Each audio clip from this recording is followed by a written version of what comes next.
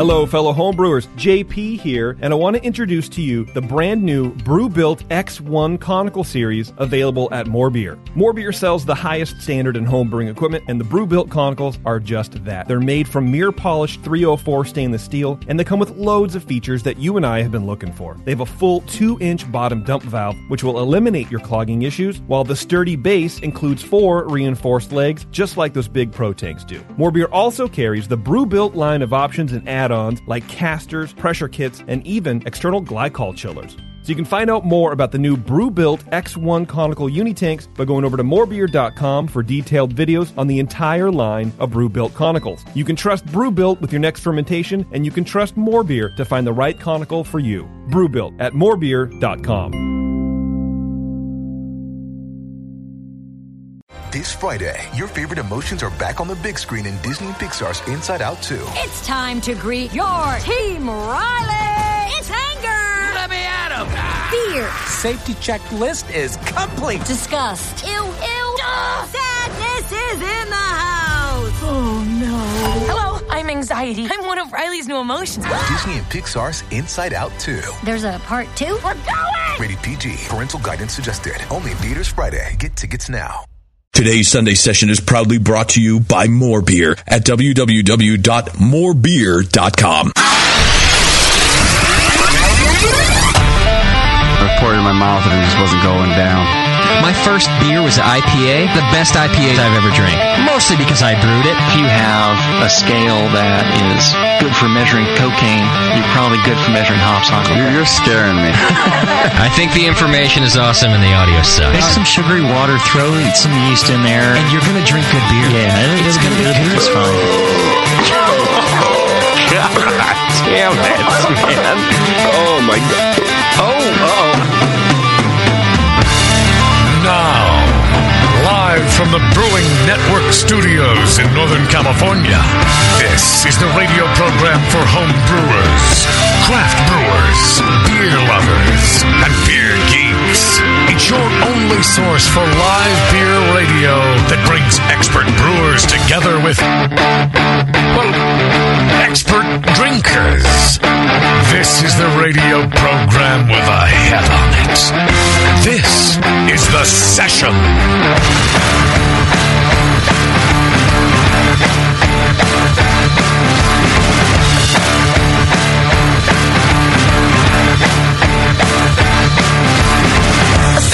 Good evening, everybody. Welcome to the program, and thanks for being with us. It's another session. It's a Tuesday session. Keep moving deeper into the weeks. What the hell's that about? Soon we'll be back on a Sunday. You know, I had a wedding to go to in Nashville, Tennessee. Ooh, out of town. This time around. Which, Nashville was awesome, by the way. I'll maybe tell you a little more about it later, but the beer scene there was fantastic. I'll give it that right now. Literally 99% of the beers I had and the places I went were very, very good. Wow. Fantastic, even. Were they local? Local. I stuck to local beer and just had a great time. And so I'll tell you a little more about that if we have time later on in the show, because I really did enjoy myself. But the reason we have a Tuesday show is I didn't want to make this our off week, and I'll tell you why. Our guest tonight could not. He was kind of hard to book. He's a busy man. He's a New York Times best-selling author. He wrote The Art of Fermentation, among other things, but we're here to talk to him about the art of fermentation. And I didn't want to cancel the show. I didn't want to move it around because I had a wedding to go to, so we stuck to it. We're here on a Tuesday, and happy to be talking to Mr. Sandor Katz. We're going to be doing in just about 10 minutes, actually, right here at the beginning of the program. Awesome. I tell you, there was a lot of heat on Facebook. People were stoked about this one. The guy... They're really excited. He's really a fermentation guru, and I didn't know this until I got into the book. And I went so far as to not even do the audio book this time around. Whoa. Yeah.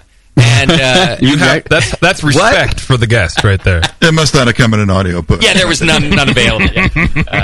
No, I'm telling you, I'm very impressed by the knowledge that Sandor has about fermentation, the experience he has. It's a very experiential knowledge. He spent a lot of time conducting fermentation, not just on alcohol, by the way, but just within food in general. And the book is about how fermentation plays a role in our lives and has played a role in our history. And I could not be more excited than to have this guest on the program tonight. Well, I'm certainly a fan of fermentation. Wow, it's great.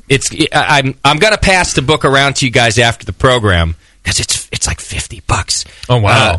But it's worth every penny. But I don't want you guys in your underpaid selves to have to go. Oh wow, that's a big book, dude. But that's our Christmas bonus. We touched the book. You guys are going to like this book. I mean, you guys take it home for weeks at a time and enjoy. That. I'm not done with it quite yet, but it's an amazing book. And it's a big book. He'll be done next year. Can we get Moscow to put it on audio?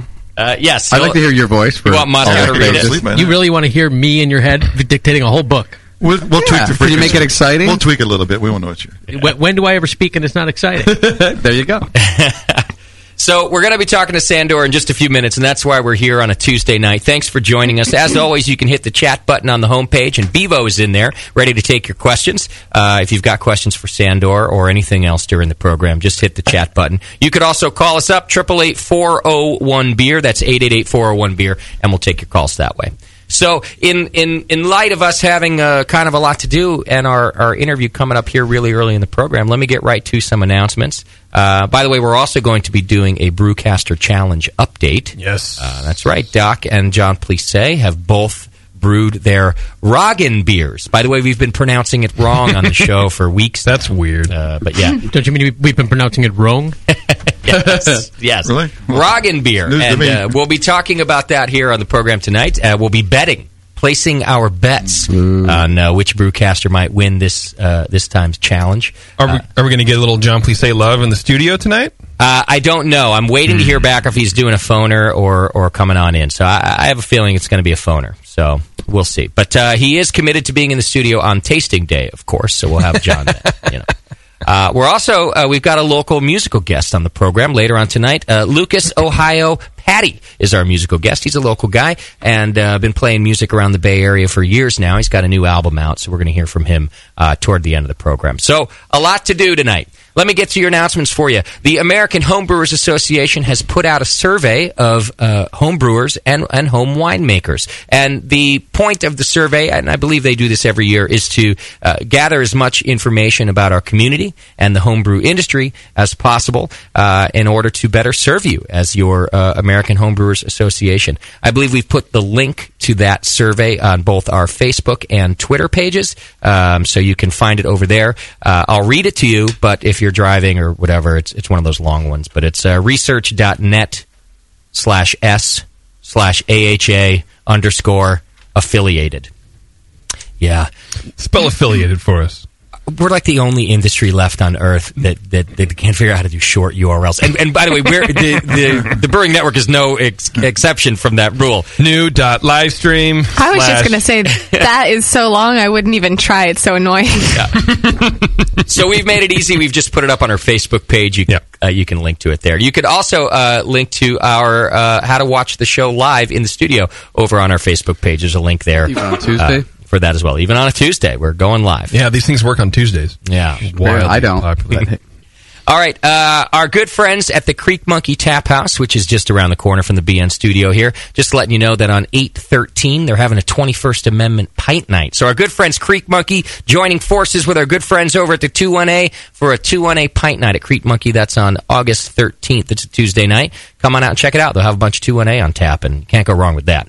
Dr. Homebrew, our brand new show, hosted by your own Jason Petros. That's me. Is available in iTunes and on the homepage. If you go to thebrewingnetwork.com/on-tap, you will find a list of all the Dr. Homebrew shows. That's its temporary home, but at least it gets it up on the homepage so you can see descriptions, download it, send it to your friends, do anything you want to do until our website is finished being built, and then it'll have its own permanent page. But right now, it's right there on the homepage, right next to all the other shows, as well as in iTunes. Just search Dr. Homebrew or use the XML feed, thebrewingnetwork.com/drhomebrew.xml.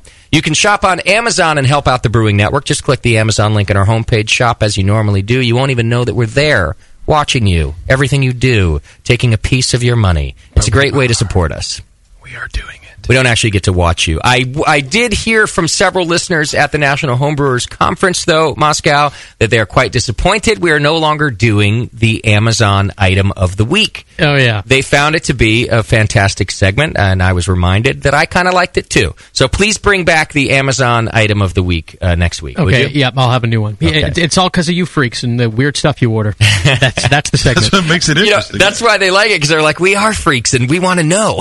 I wonder if it has actually spurred somebody to buy something they wouldn't have otherwise, Right. just in hopes of making the segment. It's a stretch, but you never know. Hey, well, I'll take it either way. So please bring back the What Are the Freaks Shopping For this week. Next week.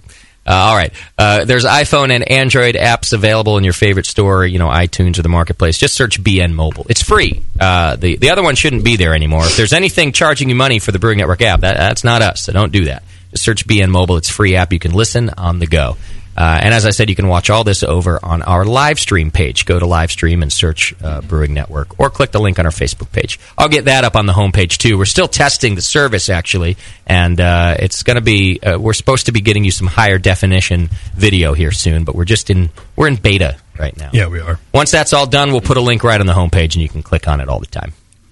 All the time. Yeah. Every day. All day. Air Every day. Air day. All right, subscribe and join the BN Army just by clicking the donate button. You can do, you can donate one time, or you can donate monthly. If you're a monthly donor, you're entered into the More Beer donation giveaway, and we appreciate that very much. It helps us out, and you get first dibs on tickets and new merchandise and all sorts of goodies that JP sends out every month to the BN Army recurring donors.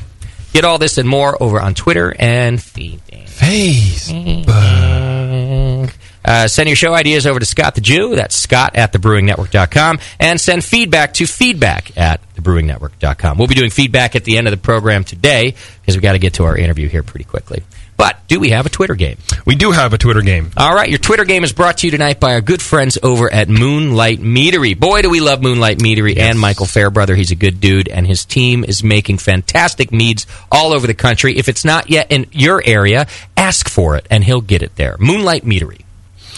So I was thinking the other day about all the things that Scott paints. He loves the seascapes, and he loves, the Giants players and whatever. But does he love seascapes? He does love seascapes. There's a lot of seascapes in his repertoire. Okay, I feel. All right. So I wondered if he ever branched out, and maybe he would look internally into the BN for some sort of inspiration. I thought if Moscow ever painted Tasty nude, yes, Sorry, Tasty. Now on velvet.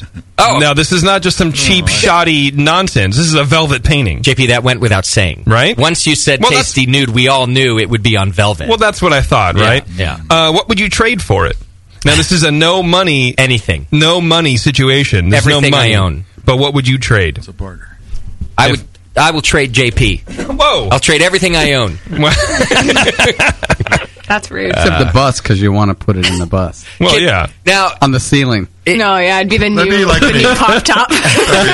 Can I be in a recline position? Like, of with my head on my hand. Like, of course. Will he be laying on some sort of fur rug? Like the That's up to Scott. That's artist interpretation, man. Can this be the first Twitter game that we actually turn into a reality? And are you able to Dear do... God, I hope not.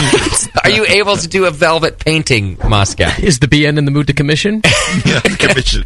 Well, somebody will get... Can we add money to the... You said no money, but if we can make it a reality...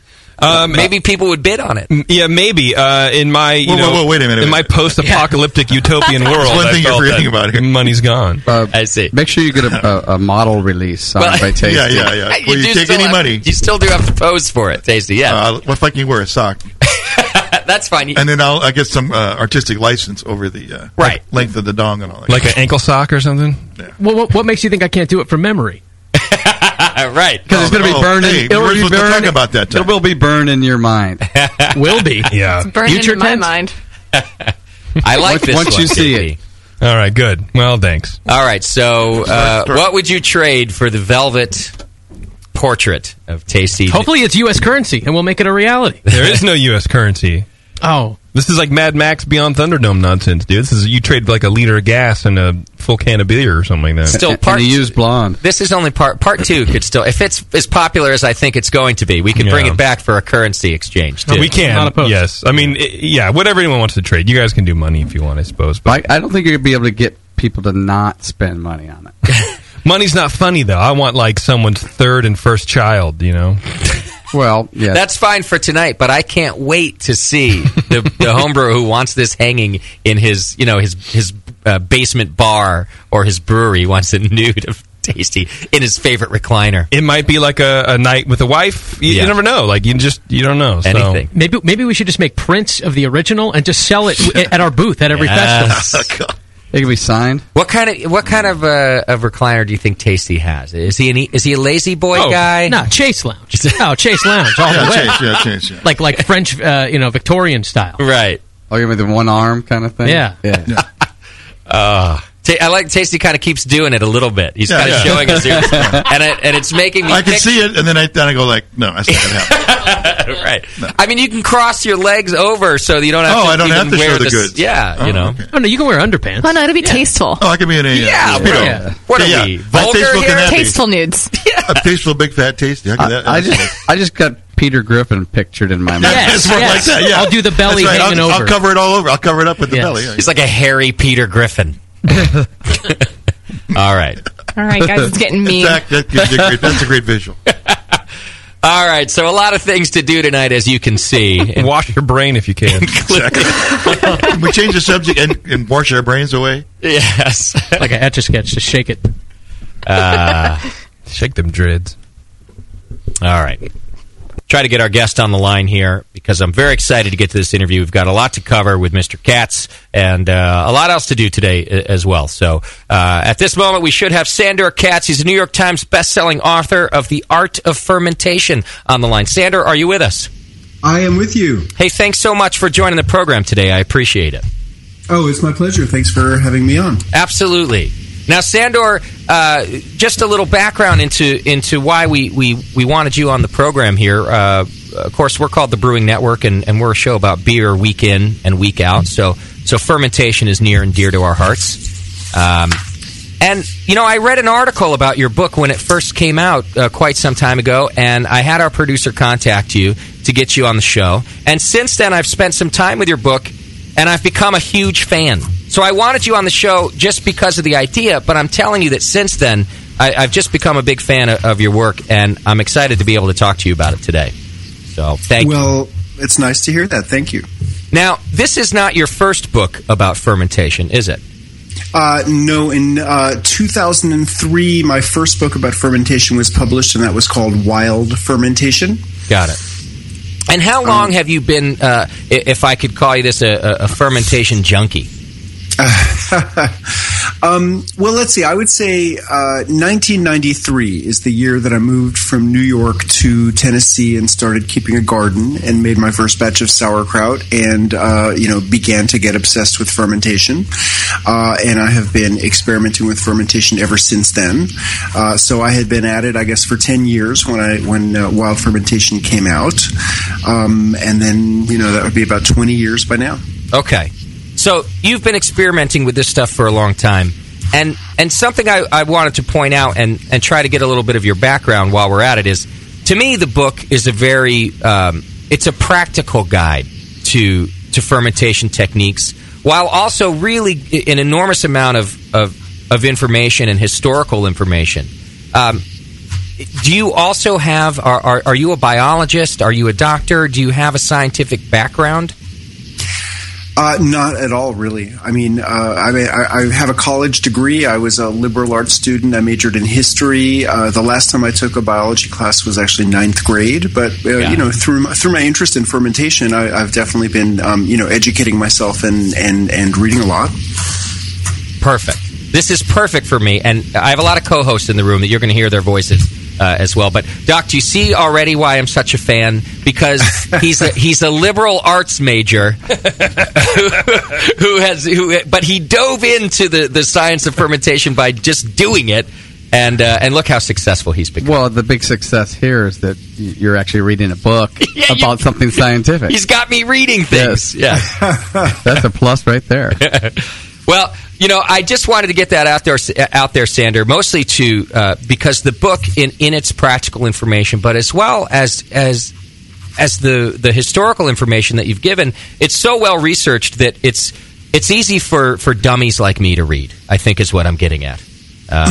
Well, thank you. I think that this stuff is incredibly interesting from many different perspectives. And if you want to geek out on the science of it, that's interesting. I think the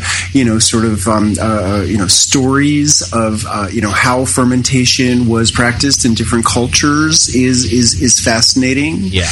And also, I'm very interested in the sort of socioeconomic role of food and drink in our lives. And so, I've tried to look at it from all these different perspectives. In terms of the socioeconomic factors involved, you seem to be very much a proponent of, for one, growing your own food if you can, obviously fermenting your own foods, and kind of the local movement in general. Sure. No, I think that I think for many reasons, it's, critically important that we reclaim our food. And I think that the model that we were working off of in the United States in the period when I was growing up was that, we're all lucky that we don't have to have anything to do with food production, and that it happens in faraway places that we're not thinking about. And then the food just, finds its way to the supermarket. And I think in recent years, people are starting to wake up to the fact that, sort of a food system where, everyone or almost everyone is utterly disconnected from where their food comes from.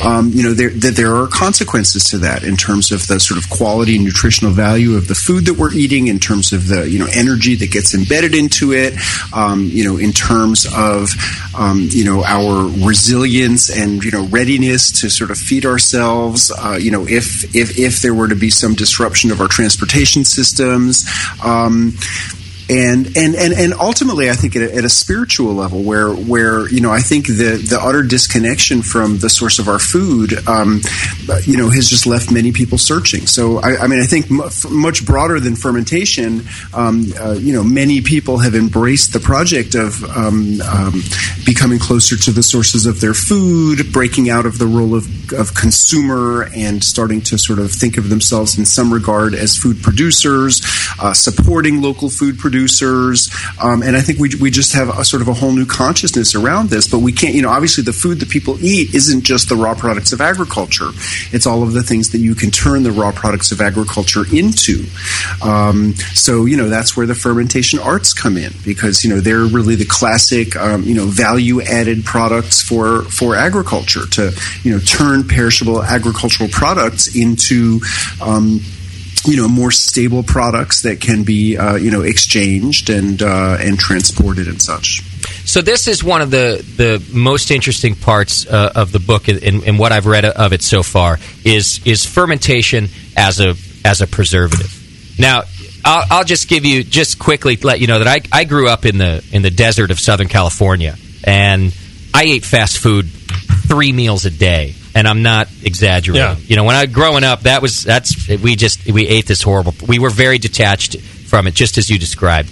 And I think homebrewing had a lot to do with changing my opinion about producing something myself and drinking something that that I really made, and of course how fermentation plays a role in that. But when you talk about fermentation throughout history, and part of it being as a preservative of food, you're not only are you passionate about it, but so it makes it easy to read, but it's kind of eye-opening the place that fermentation has taken in our culture in terms of making food available, for example, in the winter months when it was abundant in the summer, but you needed a way to store it. Yeah, exactly. Beer is not one that we could really describe as a ferment that preserves food, because obviously just dried barley preserves for a good long time. But many ferments primarily have been valued for their ability to preserve food. I mean, think about milk. I mean, we can't even from our perspective in the historical bubble of refrigeration, we can't even imagine what milk would be if we didn't have a refrigerator. Right. Like the whole distribution system is refrigerated. I mean, fresh milk really is only possible beginning in the 20th century in, highly industrialized parts of the world where refrigeration became widespread. I mean, the milk that most people have drunk throughout history is soured milk, because that's what happens to milk if it's not in a refrigerator. And so, yogurt is an example of a soured milk. Kefir is a different example of a soured milk. And really, every place on the earth where people domesticated animals for their milk, they develop distinctive styles of soured milk. Then if you start to remove some of the liquid from that, you start getting cheeses and hard cheeses. And, hard cheeses like cheddar and Parmesan cheese, I mean, we're used to putting them in the refrigerator because we have them. But, the milk is very stable even without refrigeration for months and months. So, when I meet people living on the fringes of American society without refrigeration, things like hard cheeses and salamis and vinegar-based condiments all become even more important, because they are foods which just have a stability without being in a fermentation slowing device. Absolutely. Guys, anybody ever heard of a cheese box? Cheese box. Just a box you put cheese in. It's not refrigerator or anything. It's like a bread box? It's like a box, but you put cheese in it. Keeps the flies off. I was just in New York City after the Homebrewers Conference, and we did a tour of the Tenement Museum. And it would have been how people lived kind of just around the turn of the century, kind of just up to the Industrial Revolution. And some people had refrigeration, but most people didn't. And cheese would live in a box, in a warm box. And in fact, in New York City in the summer, it was probably a hot box. But through some of the fermentation activity that Sandor describes in his book and the things that you can learn about, it was edible. It wouldn't kill you. The things that were growing in it aren't bacteria. And you guys can imagine in this room, knowing that Sandor, I'm a germaphobe, and reading your book, in some ways, is already helping me with that, because he's talking about bacteria in a way that makes it sound healthy to me. And it's well, bacteria are healthy. I mean, right. Look at our own bodies. I mean, biologists who have been counting the cells of our bodies came to the conclusion 10 years ago that the cells that we each possess that have our unique individual DNA code are outnumbered in our bodies 10 to 1 by bacteria that we are host to. Right. And despite our conditioning to imagine that those are all trying to kill us, in fact, those bacteria give us a huge amount of our functionality. Human beings could not effectively reproduce without bacteria that are part of women's bodies. We couldn't effectively digest food or assimilate nutrients. Bacteria in our intestines actually synthesize certain essential nutrients on our behalf, so we don't have to find them in our food. They regulate what we would describe as our immune system. And a really interesting new finding is that they have some role in regulating the production and release of serotonin and other brain chemicals. So it's just so many different aspects of our functioning come from bacteria. And here's the thing. I mean, the emerging consensus in evolutionary biology is that all life is descended from bacteria. And the corollary to that, which doesn't get talked about quite as much, is that no other form of life has ever lived without bacteria. So, just as human beings are dependent upon bacteria in order to sort of uptake nutrients from the food that we eat, plants are similarly dependent on bacteria in order to uptake nutrients from the soil. So, we live in a bacterial world, and basically bacteria is the context for all life. And, without denying that there do exist bacteria that can make us sick, we also have to recognize that, the bacteria that are part of us, are the single greatest factor in protecting us from getting sick. So, all of these sort of, chemical warfare against bacteria that we're exposed to every day is actually making us more vulnerable to bacterial illness rather than less vulnerable to bacterial illness. See, guys, I'm cured. Are you? Yeah. Well, now you can embrace the term. Yeah. Then you should throw away your hand sanitizer and all your antibacterial soap, because it's actually worse for you than not. Well, and those things are talked about a little bit in the book, too. But to relate it to beer a little bit, and we've talked about this anyway.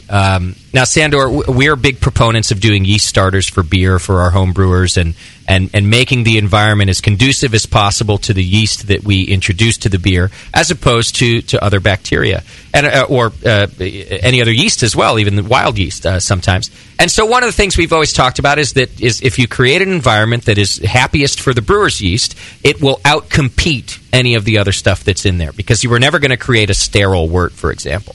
Well, in your descriptions of just bacteria in the body, it's even a broader example of the competition going on, and that the good bacteria, the useful bacteria, the stuff that we've evolved with, constantly outcompetes the myriad bacteria that could make us sick.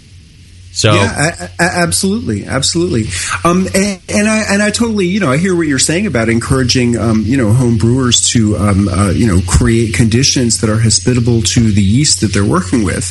One thing that I like to point out to people is that, people have been making beer for something like 10,000 years, and yeast as a distinct thing in a package has existed for barely 100 years. Right.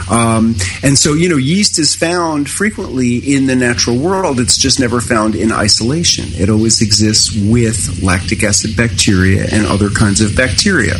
And so, all of the brewing until, Louis Pasteur first, isolated yeast was done using these mixed communities of yeasts along with bacteria.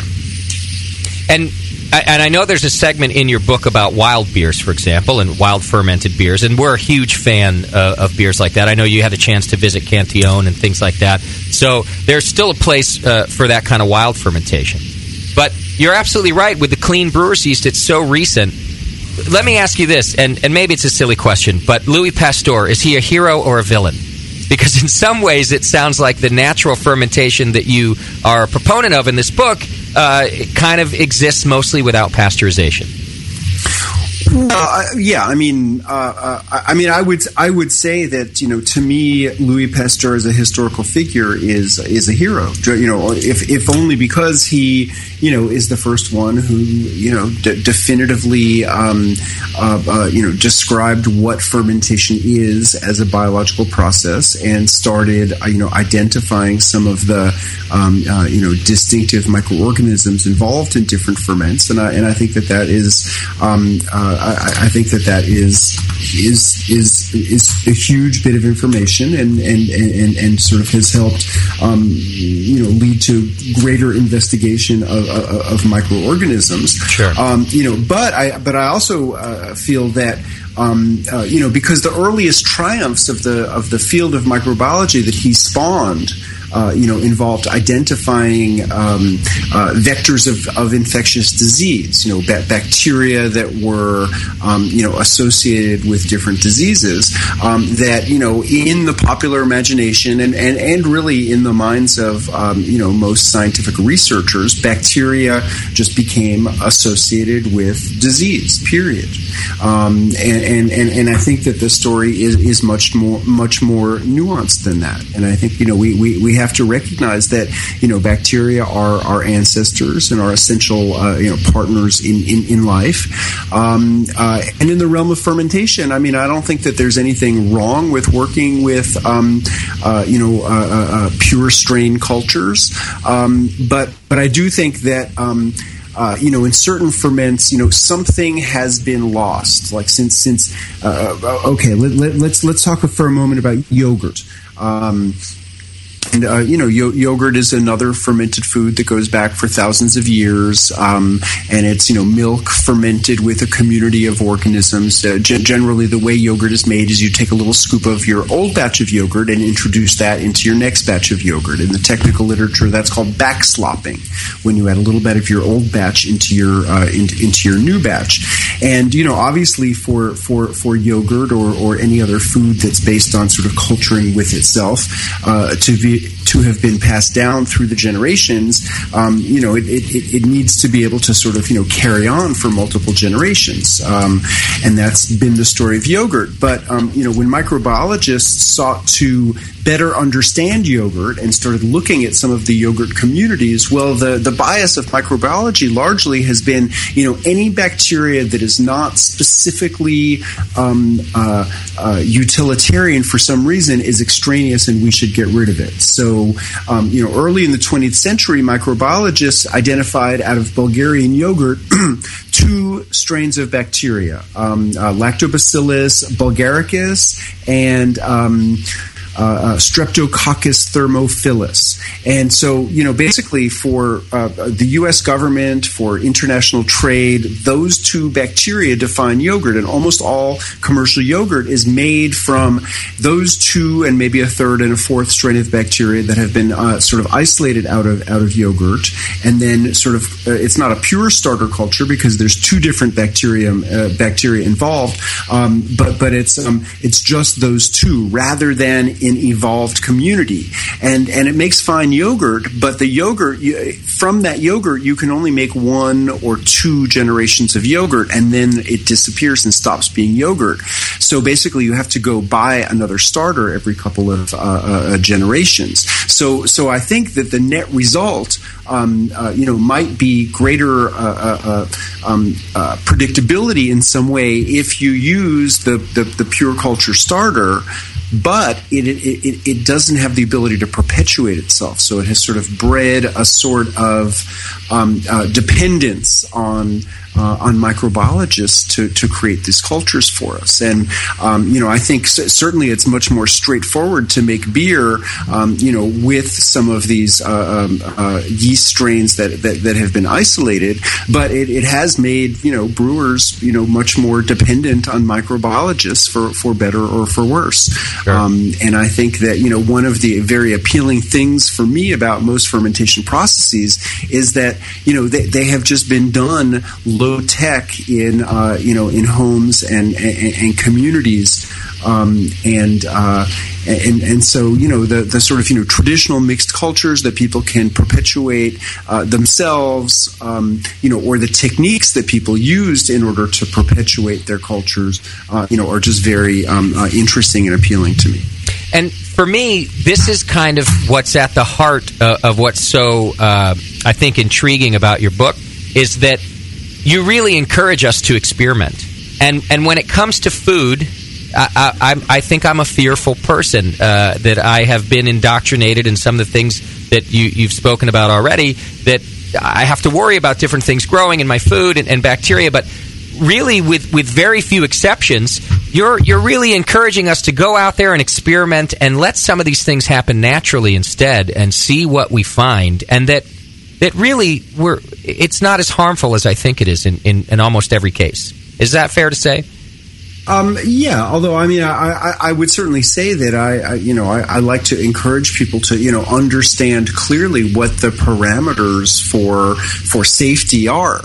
For instance, like I can tell you that in the realm of fermenting vegetables, there is no concern about safety. According to the USDA, the number of documented cases of food poisoning from fermented vegetables since the beginning of record keeping is 0. Wow. So that would suggest suggest that fermented vegetables actually are safer than raw vegetables, because we hear every year about people getting sick from spinach, lettuce, tomatoes. It's kind of one thing after another, because there always is the possibility of incidental contamination.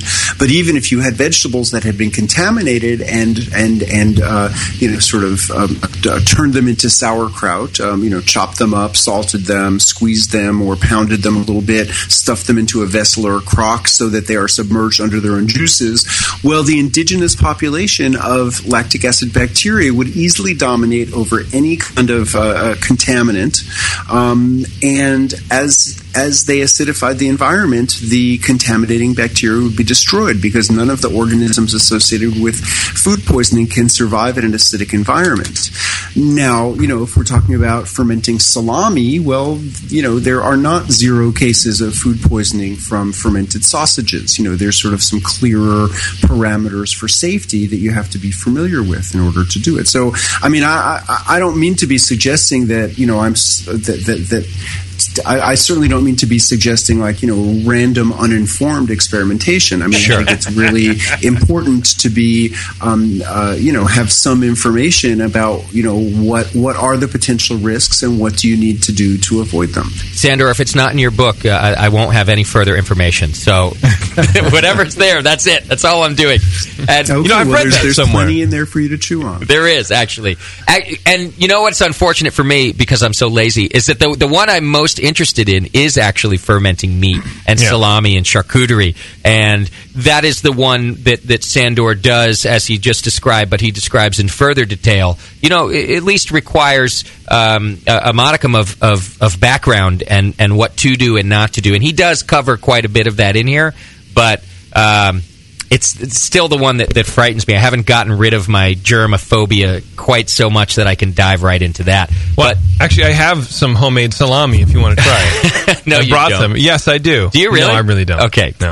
We do have some sauerkraut to try, though, don't we, Moscow? Yes. A listener named Micah sent in 5 different varieties that he made using Sandor's techniques. So we'll eat some with some sausage at the break.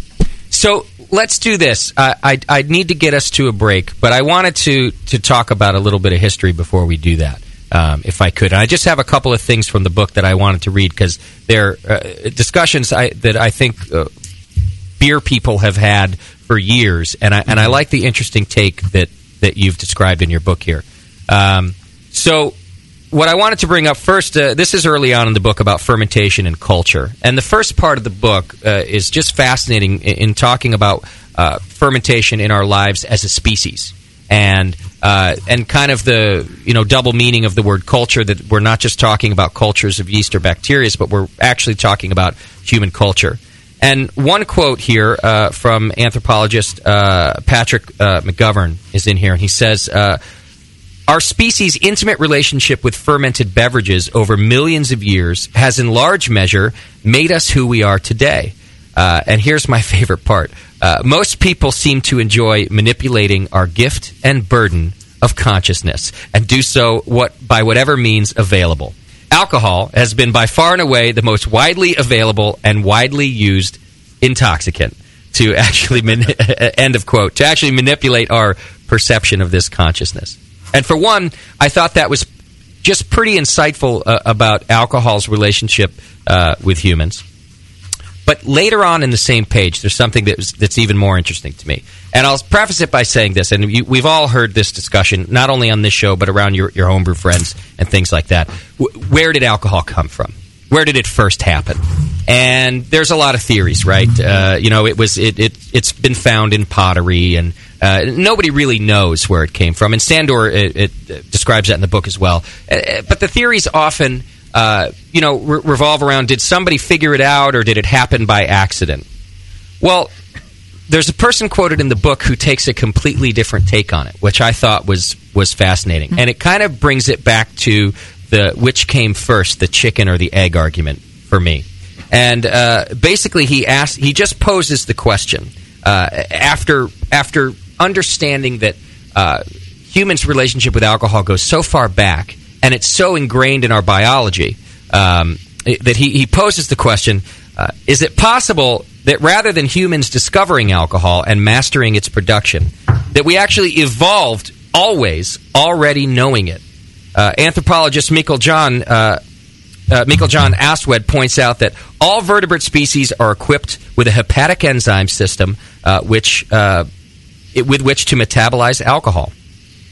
All vertebrate beings, he's essentially saying. So instead of asking who did it first and where did it come from, he essentially is asking, we just evolved that way. We always knew it. Right.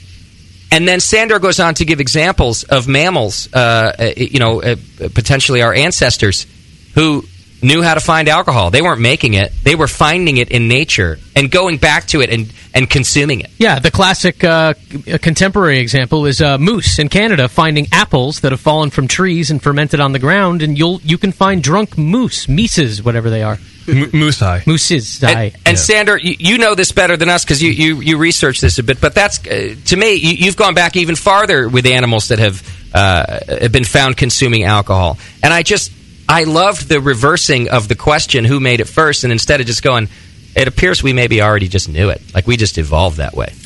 Well, and that's how I picture it. I mean, we've all had the experience, say, picking berries, and you pick a berry that was like damaged a little bit and is fermenting and tastes like alcohol. There's so much documentation of different animals being drawn to that it's easy to imagine our primate ancestors, just filling their mouths with, with fermenting berries and getting to enjoy a little bit of the feelings that come with that. And then it's, I think that it's a huge, cultural achievement at whatever point we sort of, figured out how to juice some berries into a bowl, or mix the berries with some water into a bowl, and or a hollowed out tree. I mean, Claude Lévi-Strauss, who's an anthropologist and cultural theorist of the 20th century, he writes a lot about mead. Fermented honey water. Yep. Being the production of that being the original act of culture. And so, he imagines, a band of, pre-human hominoids, coming across a hive that washed out of a tree, got diluted with water. There's a puddle of honey water in the ground bubbling, and some people getting down, tasting it. Oh, that tastes good. Drinking a little bit more, and then, feeling that the nice feelings that come with it. But it happened as a natural phenomenon, and maybe they'll never encounter that again in their lives until someone has the idea, like, okay, what object could I turn into a vessel? And Claude Lévi-Strauss is picturing that as a sort of a rotted out a branch of a tree or something that would hold water. So, and then you climb into the tree and you take down the hive and you mix it with water. So what you're doing is you're taking something that has happened on its own in nature, and you are sort of adding intentionality to it. Sure. And you're starting to develop techniques and tools. And, that's the part that's the uniquely human cultural innovation. Like the, being drawn to the smell and the flavor of alcohol, we're not so unique in that regard. Right. And now all these years later, we have Bud Light. From all of this creative use and discovering how this could be done, we've ended up here. What direction are we going with Bud Light? Well, it was a particularly interesting part of the book for me because I just kind of related it to, it's just something I hadn't thought of before, and I kind of related it to, whales that know how to migrate. They don't go to migration school. They're just born with it, and they figure that out. And I had never kind of turned the alcohol question on its head and thought, well, maybe I'm just looking for an excuse of why I like beer so much, but I just never thought of, well, we were just born to love this stuff. You were just born that way, like Lady Gaga says. Yes, exactly. All right, well, let me do this. I've got some questions coming in from our chat room. I need to take a quick break. It sounds like we're going to serve us up some listener-made sauerkraut, which is sure to be safe because I've read the book and I know. I'm still unclear about it. So here's what we'll do. We'll take a quick break. When we come back, we'll have more from Sandor Katz. If you've got questions, hit the chat button on our homepage or call 888-401-BEER, 888-401-BEER, and we'll take your questions. We'll be right back. Hang in there. It's The Session.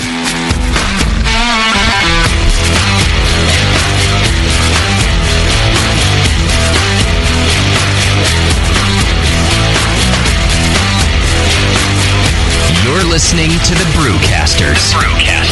On the Brewing Network. Baby, don't you know Since the first time the Brewing Network microphones turned on, More Beer was behind it. More Beer sponsors the programming on the BN because, like you, they love brewing. And like the Brewing Network, they love sharing their knowledge. Morebeer.com isn't just a website to place your next equipment or ingredient order. Morebeer.com also gives you access to free beer information that will make you a better brewer. Go to morebeer.com and click into the Learning Center. You'll find podcasts, technical facts, video tutorials, and more, including access to The Buzz, More Beer's social network of more than 5,000 members. And some of them might even be crazier about beer than you are. Get over to morebeer.com today and take advantage of The Buzz, the forum, the Learning Center, and make sure you're signed up to receive the newest More Beer catalog. More Beer, bringing you absolutely everything for beer making. Hi, I'm Jamel Zanishev, and in addition to my work on the Brewing Network, I write the Style Profile column in every issue of Brew Your Own magazine.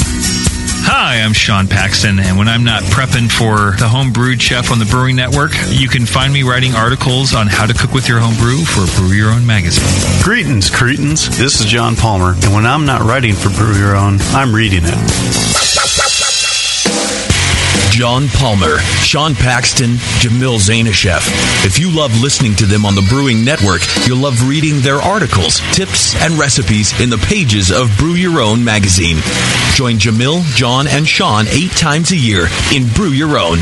And when you subscribe to BYO on the Brewing Network website, half of your subscription price goes right back to the BN to support great beer and food programming. So sign up for Brew Your Own magazine through the BN website today so you can listen and read your way to better homebrew. Nico, listen, our lawyers said that we had to do this for 1 hour, and after this, we don't have to talk to each other for 3 more months to the next meeting. Kids, come on, let's get out of here. I'm supposed to have more lines. I'm the professional. Hey, it's Sully. And I'm Nico. And we opened the 21st Amendment 9 years ago at 563 2nd Street in San Francisco, just 2 blocks from Giants Park, to make great beer and have a great time doing it. That's right, because to us, the 21st Amendment is more than just the right to make beer. It's the right to experiment, to be innovative, and just do things differently. And so now, we're putting our craft beer in cans. That's right, cans. You can find our world-famous Hell or High Watermelon Wheat Beer and Brew Free or Die IPA throughout California and Alaska. And now it's also available on draft at select accounts in the Bay Area. So next time you're at your local neighborhood pub or good beer store, be sure to ask for 21st Amendment in cans. Because everyone likes it in the can. Tasty crack cans. Tasty crack can. A vial of White Labs yeast is the key to your best beer. When you open a vial of White Labs yeast, you're giving your beer its best chance for a perfect fermentation. In addition to their already incredible variety of yeast, White Labs is proud to announce WLP 90, San Diego's super yeast, now available year-round. WLP 90 is super clean, super fast fermenting, with low esters and has a neutral flavor and aroma profile. It's alcohol tolerant and highly flocculent. For more of the latest White Labs news, click over to whitelabs.com, where you can read reviews of yeast, learn in the lab section, and join the customer club. And if you should find yourself in San Diego, White Labs has a brand new training facility for craft brewers and home brewers alike. Whitelabs.com. Discover yeast, nutrients, enzymes, and more for commercial breweries, home brewers, and homebrew stores. White Labs. It's all in the vial. Hi, I'm Jason Harris, the proud owner here at Keystone Homebrew Supply. We're thrilled to be entering our 20th year of supplying this great industry, and to show you, the Brewing Network Army, how much we appreciate your support, we're offering you 10% off your first order on our website, KeystoneHomebrew.com. Just use coupon code BNARMY at checkout, and I'll get your order out the same day. My goal at Keystone Homebrew Supply has always been to have a complete supply of everything a brewer could want. When you place your order online or when you come into our store, it's our goal to have everything on your list and more. One aspect of KeystoneHomebrew.com that we're really excited about is the ability to fulfill customers' exact grain bills. Do you hate to wait? Keystone Homebrew Supply can get your precious yeast and hops to you within just 1 day if you live between Connecticut and Virginia, and within 2 days east of the Mississippi. KeystoneHomebrew.com. Coupon code BNARMY. I'm Jason Harris, and I approve this message. This is www.thebrewingnetwork.com. sit down next to it, grab yourself a paper towel, and watch those yeast have sex. You're listening to the Brewing Network.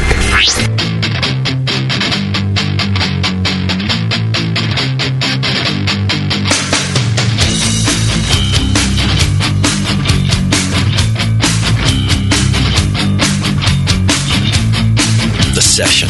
Brewing up our next batch of radio gold. Right now.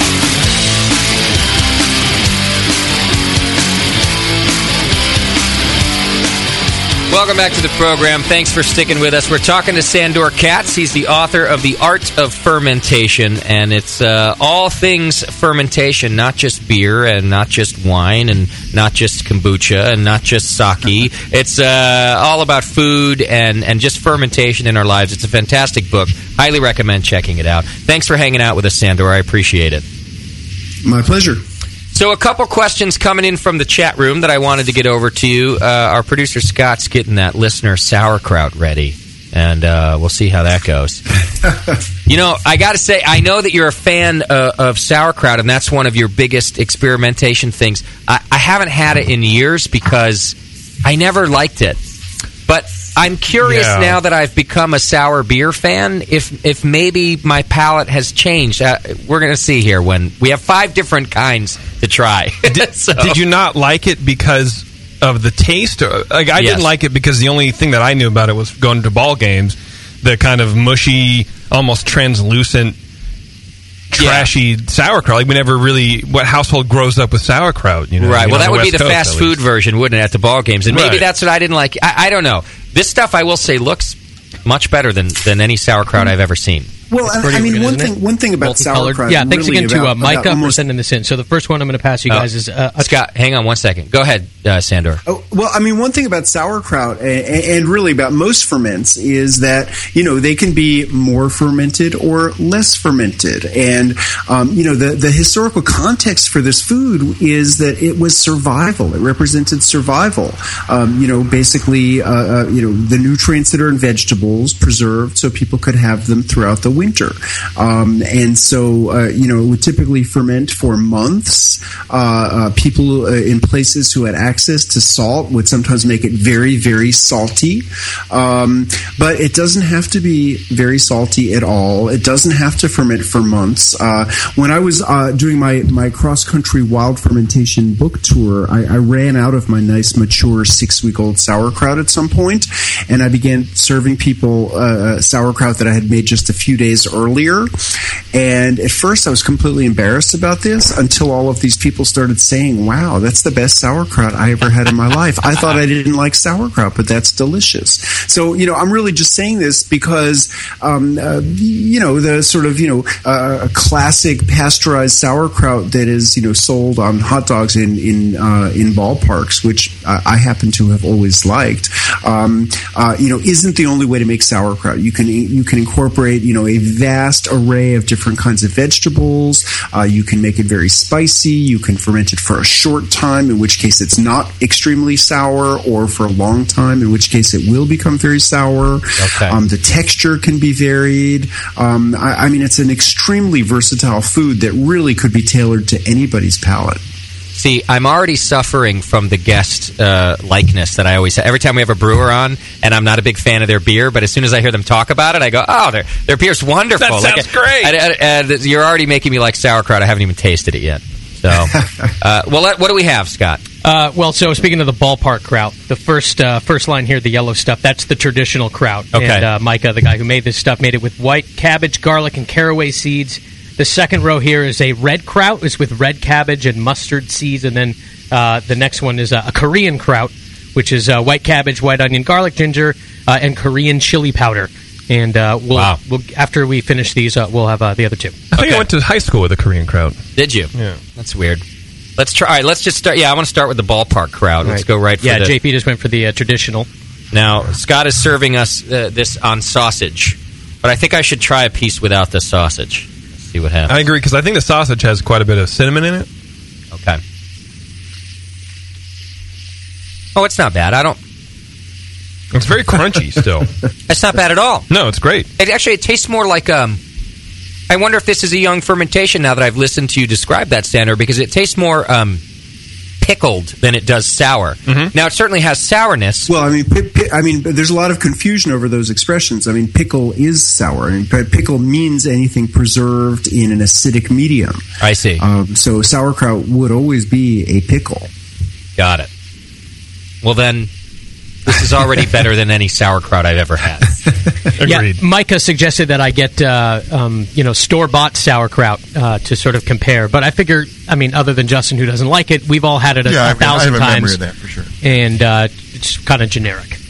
But, I mean, if you seek it out, I mean, in most places in the United States these days, you actually could buy, sort of good locally made store-bought sauerkraut.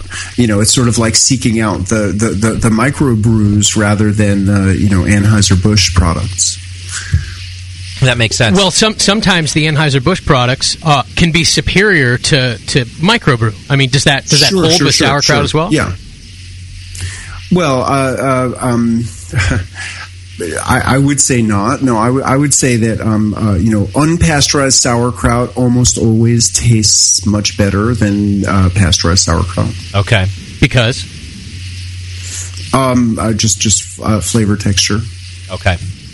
How much sauerkraut? The pasteurized sauerkraut tends to have that texture that you're putting down from the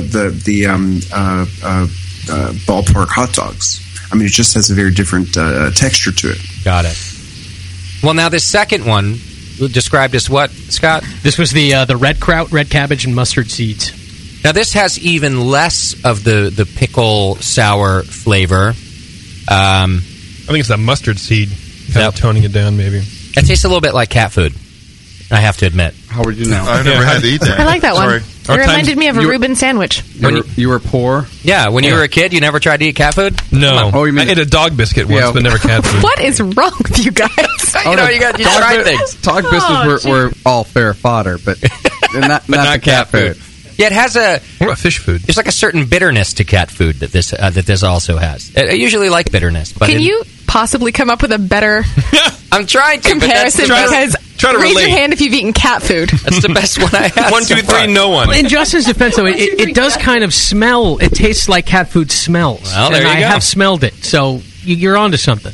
So I feel bad for this listener because now he's 50-50 because first he gave me the best sauerkraut I've ever had, and now he's giving me cat All right, food. well, he's got 3 more tries here. That's true. All right, so this one then is the one with the chili powder? The Korean. Correct. Yeah, the Korean kraut. Is it spicy? He says basically the ingredients of kimchi, but fermented in the German style, and you'll be the judge of if it's spicy. It's not. It can only taste the meat. It's not spicy. Yeah, you got to eat just the pieces of the kraut without the meat. It's wonderful though. I could eat that. I could eat that on a hot dog all day long. Do you like kimchi? I don't know. I don't think I've ever had it. When we went to that Szechuan place a few months ago, that was what they were kimchi with the spicy peanuts or whatever. I don't know. All right, I'm going to go get the other two. Do you want it just the kraut? I thought the meat would be a good balance, but we could do just the kraut. Just the kraut. Quicker. Just bring the kraut. Yeah. Well, Sandor, I'm already becoming a fan of kraut. Well, I wish I had this tasting platter in front of me so I could be tasting the same things. Yeah, your descriptors would be much better than mine. I'm sure of it. I've never had cat food kraut before. Sandor, I think you can use that taste descriptor in your next book. Yeah, I don't recommend it. How many sauerkrauts do you have fermenting now? I gather that this is an ongoing thing for you. Well, it is an ongoing thing for me. I mean, this is not a huge time of the year for making sauerkraut. Okay. So, I mean, I actually have the bottom of the barrel, as it were, of a batch of radish kraut that I made in a 55-gallon oak barrel last November. Okay. And I did make a batch last week, but of a very short term, like a corn relish. Like I take sweet corn, cut the raw kernels off of the ear, chop up a chili pepper and an onion and some garlic, salt it, and then squeeze it for a few minutes with my hands to get everything nice and juicy, and then stuff it into a jar and just ferment it for a few days. And it's incredibly delicious, like a fermented corn relish, really. Wow. But it's gone. I mean, the summer is not a good time for long-term preservation. Really, like the ferments that you tend to age for a long time, you make later in the season as it's beginning to get cool. So, around here, October, November would be the time for sort of putting up batches that are going to get you through the winter. So you can make it any time of the year, but the context, how long you can use it is different depending on the season and the temperature, and also what your storage possibilities are. If you have an unheated cellar, you can age things through the winter much more easily than if you live in an apartment or a home that's all heated. So much like our brewing of beer, temperature control of these fermentations is key. Yeah, absolutely. And, different types of ferments have different ideal temperature ranges. So in listening to this, I'm realizing that I am just as naive about something like sauerkraut and how varied it can be as I was about homebrewing when we started the Brewing Network. Sauerkraut Network? Well, one of the ones he mentioned was in a barrel, and then the relish style and the different ingredients that you can use. These are all things that I learned as we talked about homebrewing that I couldn't imagine beer could be. Yeah. And he's describing this food to me as something I couldn't. I much like you, JP, thought it was the yellow stuff that goes on a hot dog, and that's that. That's all it is. And I would argue that beer is a lot broader of a topic than hopped and malted barley. Right. I write in the book about African style sorghum beers and Mexican style corn beers. But the reality is that the techniques for fermenting grains into alcohol are actually quite varied. And there's a lot of possibilities beyond the wonderful familiar malted and hopped barley. Absolutely, and I'm glad you bring that up because in the fermenting alcoholic beverages sections, there's actually a fairly small amount of time spent on barley based beer, and a lot more on some of the varieties that Sandor just mentioned. Although I will say that Sandor spends a little bit of time talking about malting your own barley. Oh wow! Which I found interesting, and he's got some information from our friend Dr. Bamforth up at Davis in there, all right, and some other folks that you'll recognize throughout the book.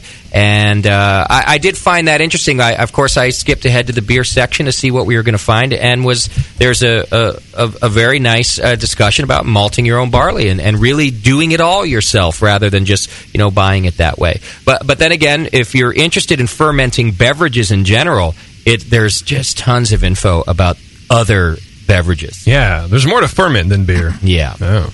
So well, and I mean, beer in a way is the most technically demanding of any of the alcohol ferments.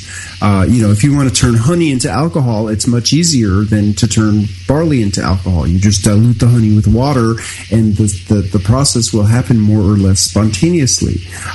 Same thing with grapes or really any other fruit will spontaneously ferment into alcohol. But barley will spontaneously ferment into acids. I have in the section of fermenting grains and making porridges. I have all sorts of easy spontaneous fermentations of grains into something kind of acidic. But to turn grains into alcohol requires the step of breaking down starches into sugars, and that's what malting is in the Western tradition of beer making. It's an enzymatic process that breaks down starches into sugars. In the Asian traditions, this is done generally in a completely different way, using molds, growing molds on rice or on barley, which molds that have amylase enzymes and do exactly the same thing, break down the starches, the complex carbohydrates into fermentable sugars, simple carbohydrates.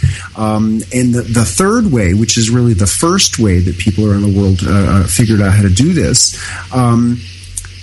is using saliva. We have enzymes in our saliva that break down starches into sugars, and that's that's one of the things that it means when they say digestion begins in your mouth. And so the most ancient traditions of making alcoholic beverages from grains involve chewing the grains, and actually these traditions survive in several different parts of the world. Now, Sandor, that's where I've drawn the line. Okay, and I got to that part in your book, and in fact, we've talked about it here before, and I was doing so well. You were helping me along so much, and then I got to the part about the saliva beer. Uh-oh, shut down. I went right back. I reverted right back to old me. You throw the book? But of course, Sandor's right, and this is a traditional way to add enzymes to break down the sugars, and I still can't get my head around it. Look, if you don't have a homebrew shop, what are you going to do? You need to ferment. You're going to chew your mash. That's right. That's all that happens. Or have other people do it or for figure you. out how to malt your own barley. Exactly. Or do it that way. Yeah. Well, let me get to some of the questions I had mentioned in the chat room. It's going to skip us around a little bit, Sandor, but it's all stuff that's in your book here. Tom writes in, hey, Bev, could you please pass along this question? Summer sausage is fermented with lactic acid bacteria in the form of a powder, he says. Is it conceivable that I could use the culture from a lambic beer to ferment sausage? Is it conceivable? Yes, it is conceivable. Okay. Is it advisable? That's hard to say. I mean, just to give you a sense of adding starter cultures to fermented sausages. It seems that this was first done in 1961. So basically, all fermented sausage up until that time was done not necessarily by adding lambic beer, but by, relying on the bacteria that are just spontaneously present. I imagine one could replace the powdered starter culture with nothing. Yeah. Or one could, add various, other kinds of starters. To a large degree, starters can be used interchangeably. What's important is that it be a bacterial starter and not a pure yeast starter. But a lambic beer would certainly have a mixed culture that included lactic acid bacteria. Sure. Okay. But it might also give your sausage a kind of a yeasty flavor that might not be so desirable. And I feel like if you're going to, although you do encourage experimentation in the book, I feel like if you're going to go through all of the effort to make a sausage, in my opinion, I'm stacking the deck in my favor. The pure culture. Yeah, I'm getting the run, I like it. Can you do it? Yeah. Should you do it? Nah. And Sandor, I felt the same. I did also skip right ahead to the cheese section because do I love me some stinky cheese. And you just and you did a great job of kind of describing the differences between the hard cheese and the stinky cheese and I just love it. And so I of course went ahead to the section of how to make it. But then Sandor kind of goes on to say, like, if you really wanted, if it kind of said to me, if you're really going to make good cheese, you better spend some time studying this. Yeah, dude. Because, in other words, you were saying we can all do this, but that good cheese that I like is made by professionals. Right. So's the beer. Right, it's homebrewing. Well, right? and the other thing is that it takes a lot of milk to make a pound of cheese. Okay. I've had the good fortune to be able to experiment quite a bit with cheese making, but it's because I was living with goats. And so in the summer, there were just gallons and gallons of milk that we, ran out of room for in the refrigerator. So, it sort of was like community service work to make, to make cheese out of it. But I think once you're off of a farm context where there's a supply of milk demanding to be used, it's an expensive thing to learn. And, it's very rewarding, but it might make more sense to go to a farm where they're producing the milk and trying to produce cheese and just learning from that rather than, buying gallons and gallons of milk for your experiments. Right. Good call. Yeah. Or get a bunch of goats. Or get a bunch of goats. I made goat cheese once. by a bunch of goat milk, and it's a lot for a very little yield. Right. Yeah. Okay. Now, I know we're running a little short on time, and just a couple more questions from the chat. But I wanted to talk about another thing that I felt was important in the book, and I feel like it's pretty important to you, and that's about the health benefits of fermented food. And it seems that it kind of goes back to the natural bacteria that lives in our bodies, and maybe what we've done to that natural bacteria over the years with all of the purified foods that we eat. Do you want to talk a little bit about your experience with how you feel fermented foods affect our bodies and our digestion and our health in general? Yeah, sure. I mean, I would say that fermented foods fermentation transforms foods nutritionally in a few broad ways, and of course, ferments are so varied that it's impossible to generalize. About let's say bread, sauerkraut, salami, chocolate, and yogurt. Obviously, each of these foods has, its own sort of distinctive nutritional qualities or lack thereof. But fermentation transforms foods in a few broad ways. Number one, we can call predigestion. I'll just list them and then I'll come in and discuss each one for a second. Predigestion, detoxification, nutrient enhancement, and then finally live bacterial culture. So predigestion is the idea that the fermentation breaks down dense compound nutrients into simpler, more elemental forms that it's generally easier for our bodies to assimilate. Okay. I think soybeans offer maybe the most vivid illustration of this.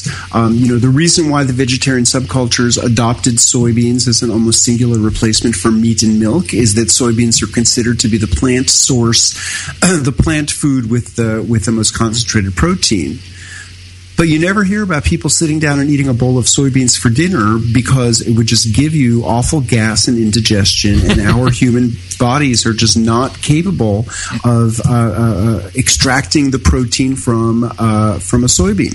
And so, the Asian cultures that pioneered soy agriculture developed all of these different ways of fermenting soybeans. There's soy sauce, there's miso, there's tempeh, there's natto, there's many variations on those four themes, and these foods are very distinct from one another in flavor and in texture, but what they all have in common is that the soy protein gets broken down into amino acids, which are the building blocks of proteins. So predigestion, that's like, breaking, dense nutrients that are often inaccessible to us into simpler forms that it's easier for our bodies to access. Okay. Lactose is broken down by fermentation. Even gluten is broken down by a bacterial fermentation.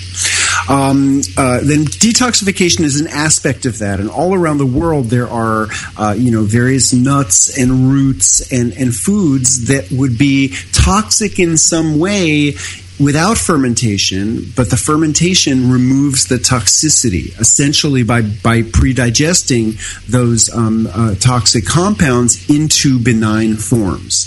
The most famous example of this would be cassava, which is a starchy tropical tuber that's very important food. But in certain soils, it produces extraordinarily high levels of cyanide that would kill people if they weren't processed. The processing is extremely simple. They're peeled, coarsely chopped, and placed in water, and the water initiates a bacterial fermentation that breaks down the cyanide into benign elements. Nutrient enhancement is basically the idea that the fermentation generates additional nutrients. Almost all fermented foods have higher levels of B vitamins than the raw foods that you begin with, and this basically involves an accumulation of microbial bodies, living and or dead, in the food, and they embody B vitamins. There are also these sort of unique micronutrients that are essentially metabolic byproducts of different organisms, but some of them have been found to be anti-carcinogenic, protecting us from cancers. One in particular from the Japanese soy ferment called natto has this compound called natto kinase, which can help prevent unwanted blood clots. It sort of regulates blood clotting, and it also can basically clear out clogged arteries. I want it. dissolve the fibers that accumulate in blood vessels.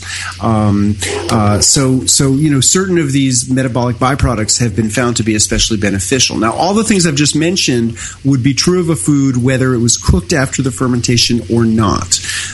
What's really the most profound benefit of certain fermented foods is the live bacterial cultures themselves, but they're only alive if the food hasn't been cooked after the fermentation. So raw yogurt, raw unpasteurized sauerkraut, raw kombucha, and other lightly fermented beverages. I would even argue that lambic beers and wild yeasted beers, which incorporate lactic acid bacteria, have this kind of probiotic quality, where the bacteria themselves can help to replenish and diversify bacterial populations in our gut, which we desperately need. But because we have this, constant contact with all of these chemical compounds that are designed to kill bacteria, they're under continuous assault in our bodies. So, we need to be consciously replenishing them. One way people do this is with capsules, probiotics. But really, many traditional fermented foods that are not cooked after their fermentation, are every bit as probiotic, and I would argue more probiotic than supplements you can buy. Well, I am drinking plenty of sour beer, so I am positive that my digestive tract is just where it should be. Your biotics are all pro. Yeah, I wonder why doctors don't ever recommend you should drink more sour beer. They're just not as advanced as we are yet. Now, Sandor in his book is very careful to point out that there's a lot of claims about the health benefits of fermentation that are yet undocumented and yet unresearched. But still, there are some examples from readers, and I assume people that you've met throughout the years, some even claiming that it has cured autism in their child, others that it cured a lifelong problem of the inability to digest foods, like having, in fact, she claims to be misdiagnosed with IBS, with irritable bowel syndrome, and once as a result of medications treating other problems. But then once introducing fermented foods into her system, that her IBS mysteriously went away. And again, Sandor's careful to point out that he's not making medical claims, but there's a lot of fascinating stories about how people consuming fermented foods and how it's affected their lives. That it's just really interesting stuff. Yeah, I mean, I hear a lot of dramatic stories like that, and particularly from people who have suffered from some kind of digestive complication or chronic digestive problems, acid reflux, chronic constipation, painful digestion. Many people who have had a long history of problems with digestion, once they start trying to incorporate these live culture foods into their diet, find that everything changes for them. Sure.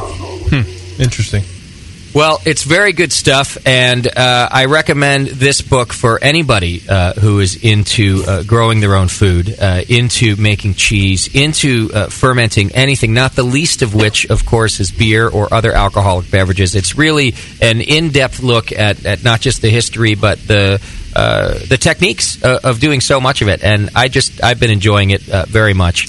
That is interesting, yeah. One last question from the chat here. Mike writes in... have you done, and I don't know who this person is, but have you done anything like David Chang's Katsubushi?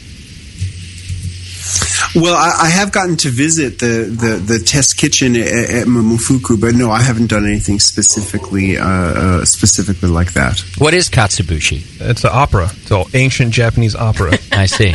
And is that Sandor's other field? No, I don't know. It's one of the Kama Sutra positions. Right. Sandor's like, all right. I mean, it's a fermented fish. Okay. Oh, that's another one in the book that's pretty interesting. Is that where they bury it for a long time, or am I thinking kimchi? Well, there's so many techniques for fermenting fish. I mean, even sushi. I mean, just like fresh milk is a phenomenon of the 20th century, so is the sushi that we know. You need a refrigerated counter for that fish to be in to have fresh sushi. The historical origin of sushi is basically fermenting fish in fermenting raw fish in a bed of cooked rice, because the limitation with preserving fish and meat through fermentation is that the acids, which are the byproduct of fermentation that preserve food, are made from carbohydrates, and flesh has barely any carbohydrate content. So when you put the fish in a bed of rice, what you're doing is putting it in an environment full of carbohydrates that, as they ferment, will create acids which will enable the fish to be preserved. I'm telling you, it's amazing stuff. Yeah. There's some info in there about moving from traditional techniques to modern techniques and the problems that it's causing, too. I mean, almost every section has some really interesting things. But you were talking about burying the fish in the ground, JP, and I didn't look at all the techniques, but Sandor brings up a point where modern cultures are instead of burying it in the ground, they're putting it in plastic bins to do the same process. Yeah. And that's creating problems with bacteria that we don't want. Is it doing good as well, or is it just causing problems? Well, I mean, the particular story that he's citing is, where the greatest incidence of botulism in North America is coming from Alaska, and it's basically native people who are fermenting fish sort of in the traditional ways, except that instead of lining their pits with pine leaves or grass or other sort of permeable plant substances, they're using plastic. And so they're creating an anaerobic environment at the bottom, which allows this bacteria, Clostridium botulinum, that produces the most dangerous toxin known to humanity, which is botulism. Right. The fermentation of fish has absolutely been an essential survival practice in that part of the year. I mean, people never could have settled in that harsh environment if they didn't figure out how to make fish that they could catch in the summertime when waterways are accessible to feed them through the wintertime. But sometimes sort of through the generations and historical change, certain of the details get obscured, and so some contemporary people are mistakenly interpreting the practices of their forebears and lining the pits with plastic, which is creating a problem and really not creating any advantages. It's the stories like that are throughout the book that, to me, make it just as much an anthropological look at us as it is a fascination with fermentation, because it's in every step of the way, it's about our history and how it affects us and how it affects our bodies. And it just, anyway, I got real excited about it, Sandor, and I think a lot of people that read the book. I'm so glad you enjoyed the book, and I'd love to just mention that I have a website, which is wildfermentation.com, and I have links on my website to all sorts of fermentation-related resources, and also that I do a lot of teaching, and I have a place in Tennessee where I live, where I teach, but I also travel around quite a bit, and teach, and I list all of the workshops, as well as workshops that other people do on my website. So anyone who's interested in learning more about fermentation, please check out my website, wildfermentation.com. And awesome. I'm sure you can. I found the book at Barnes & Noble, but I'm sure it's on Amazon and all over the place. Yeah, what's a Barnes & Noble? I don't even know what that means. I don't know, but that's where I found it.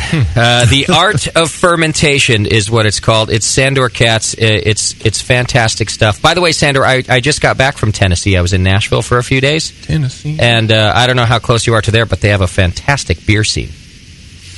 Yeah, I'm definitely familiar with some of the local brews. The Yazoo Hops Project beer is one of my local favorites. I went to Yazoo. It was my favorite brewery there, and the reason why, actually, one of our listeners is doing their wild fermentation project there. So I had his Brett Saison, and it was okay. It was the best. He said it was fermented with 2 strains of Brettanomyces, and it was the best beer I had in Tennessee. It was fantastic. All right. Are they going to be putting that one on the market soon? It's available in the tap house right now. It's a very small barrel project, I guess they're doing. So if you go to Yazoo, you can get it. But he also told me that they'll be releasing several more wild fermentations over the next few months. So okay. Well, next time I go into Nashville, I'll go check it out. Thank you. There you go. Thank you, Sandor. The Art of Fermentation. And go to wildfermentations.com. And just thank you so much for your time. It's a fantastic book. And thanks for being with us. All right. It's my pleasure. Thanks for having me on the show. Take care. Bye-bye. There you go, folks. That's good. Sandor Katz. Read the book. We live the book. We scratched the surface. And, some of the comments... By the way, Charlie Papazian writes a recommendation on the back of the book. Oh, wow. Yeah, you guys want to hear from Charlie? Sure. What does he say about it? The art of fermentation appeals to our personal and fundamental well-being with a thoroughly engaging account of wild, tamed, and unaccounted for microorganisms. Based on theory, science, and practical observations, Sandor Katz casts thousands of dots onto the pages for us to connect with our own experiences and interests. That was a terrible imitation. You just sounded like you. Right. Yeah, Charlie Papazian's on the back of this book. As you read it, you hear a lot of the people that we've either had on the show or the books that we've read. Wild Brews, I forget the author name, but he's quoted in the book. Sparrow. Yep, yeah, there you go, Sparrow. Yep. Of course, I mentioned Dr. Bamforth is in there. And when you get into the malting of barley, there's a couple other guys that we know. And so a lot of sources cited, and it's good stuff. Sandor Katz, ladies and gentlemen. I grow my own food. Some of my own food at home. No, you don't. I do. I just planted a new tree. It's a gordita tree. It's a new Ford tree. Oh, yeah. Gordita. Yeah. So I'm looking forward to that. In the winter, it gets super gorditas. You should plant a 7-layer burrito tree. It's not the right climate. Nice. They need higher elevation. I see. Idiot. Well, good job. It's a good start, anyway. Thanks. I'm trying. So all you eat is gorditas? Because you said you grow all of your food.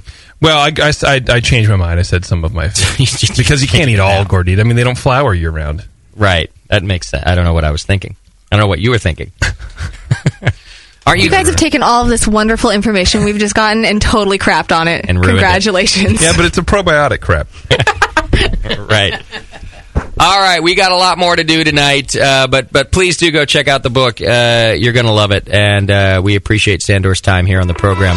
Who's the listener who sent in the sauerkraut? What's his name? His name's Micah. Micah, thanks, buddy. You might have changed my opinion about sauerkraut. I'm going to eat the other, what do we have, like 3 more kinds to try? 2, but yeah, plenty. All right, hang in there. It's The Session. We'll be right back.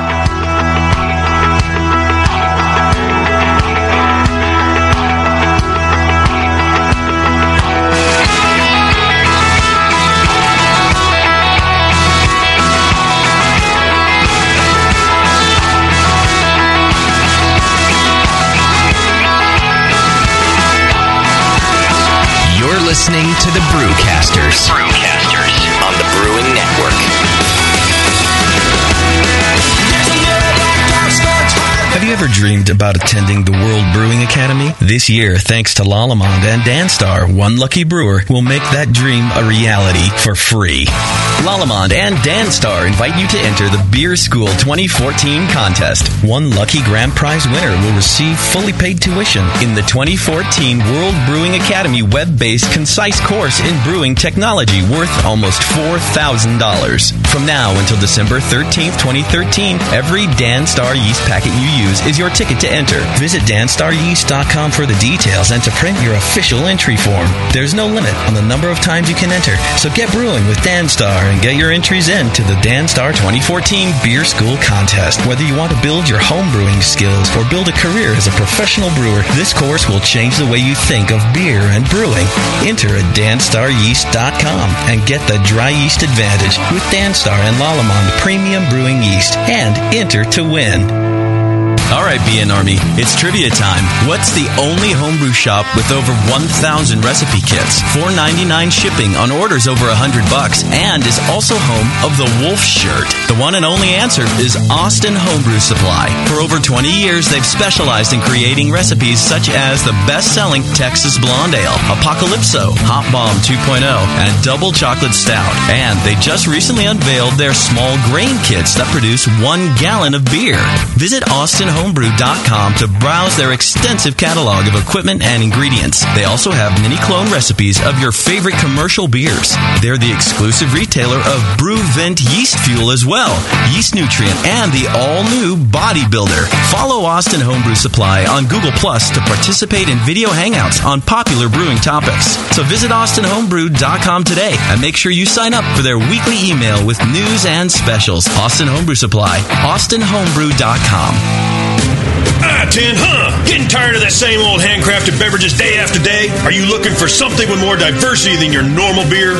Fellow BN Army member Michael Fairbrother, owner of Moonlight Meadery, is reviving an entire beverage category. Mead! The meads at Moonlight Meadery are all handcrafted from the finest honey on the market and are perfect for any occasion, like weddings, baby showers, or... Excuse me?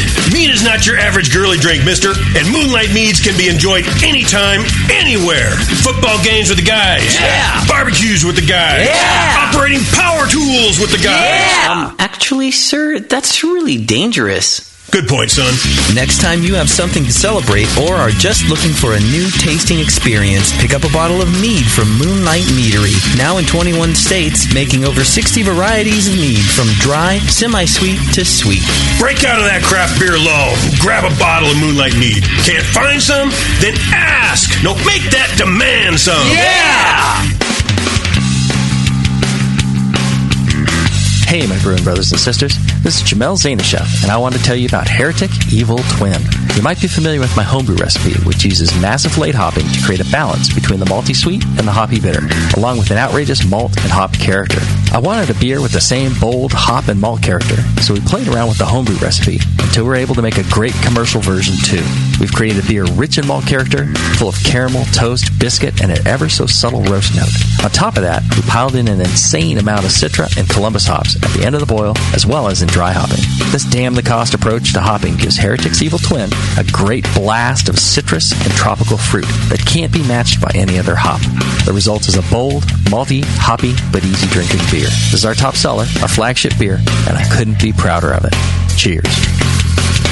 To find Heretic beers near you, click on Find Some. What's funny is brewers will say, "Yeah, I don't brew to style. I'm brewing my own beer, and it's like a German Pilsner, but it's black. Yeah, it's a sports beer. You know." The home of live beer radio. TheBrewingNetwork.com. Because like beer, radio shouldn't suck. You're listening to The Session.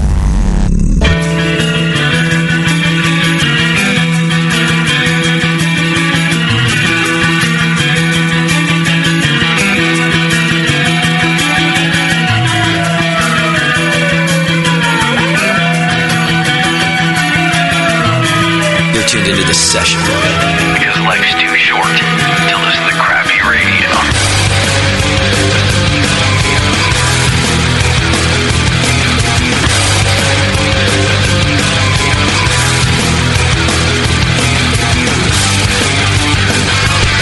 Yes, sir. Welcome back to the program. Thanks for hanging out with us. Thanks again to Sandor Katz, author of The Art of Fermentation. Go to wildfermentation.com and check out all the info that you need right there. So at the beginning of that song, are those sirens or are they wolves howling? I think they're sirens. I think it's people going, woo! I don't... It's probably... I think that Push probably put sirens in there to match our location in Martinez. Which, by the way, I just found the front door unlocked. I had to go out and lock it again. Thank God. For the fear of the Martians coming in again. What was his name? Curtis or Corey or Kevin or Crazy? Ted? Crazy. Wasn't it New York? I thought it was a city. Sam said his name was a city. I don't think so. He just was a Martian. I don't know.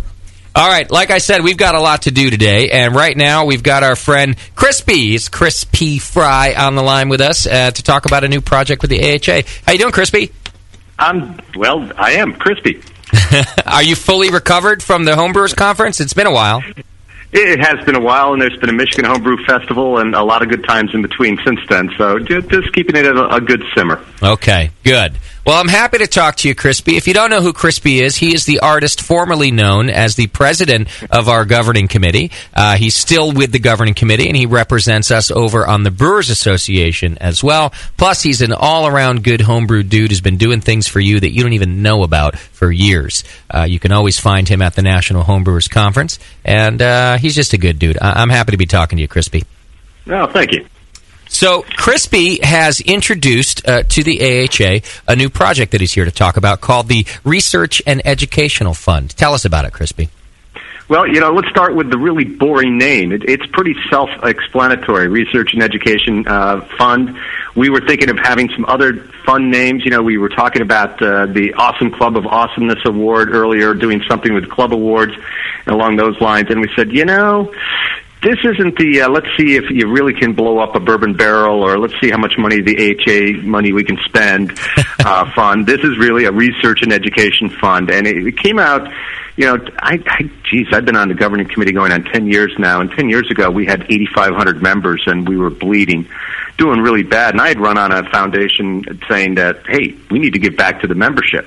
We need to kick it up a notch, and I got in and realized we're going out of business sale here. So we focused on doing things to improve the membership numbers, and now that we're healthy, this is a great way to give back. Lots of clubs and lots of people already designed their activities and experiments around, learning something new, and now that the AHA is healthy, it's a way to give back and also to expand the knowledge to everybody. So members can submit proposals to do a project, do a research or an experiment, and can receive monies back. And we get to share the results with everybody. So that's it in a thumbnail. The details I can get into, but that's high level.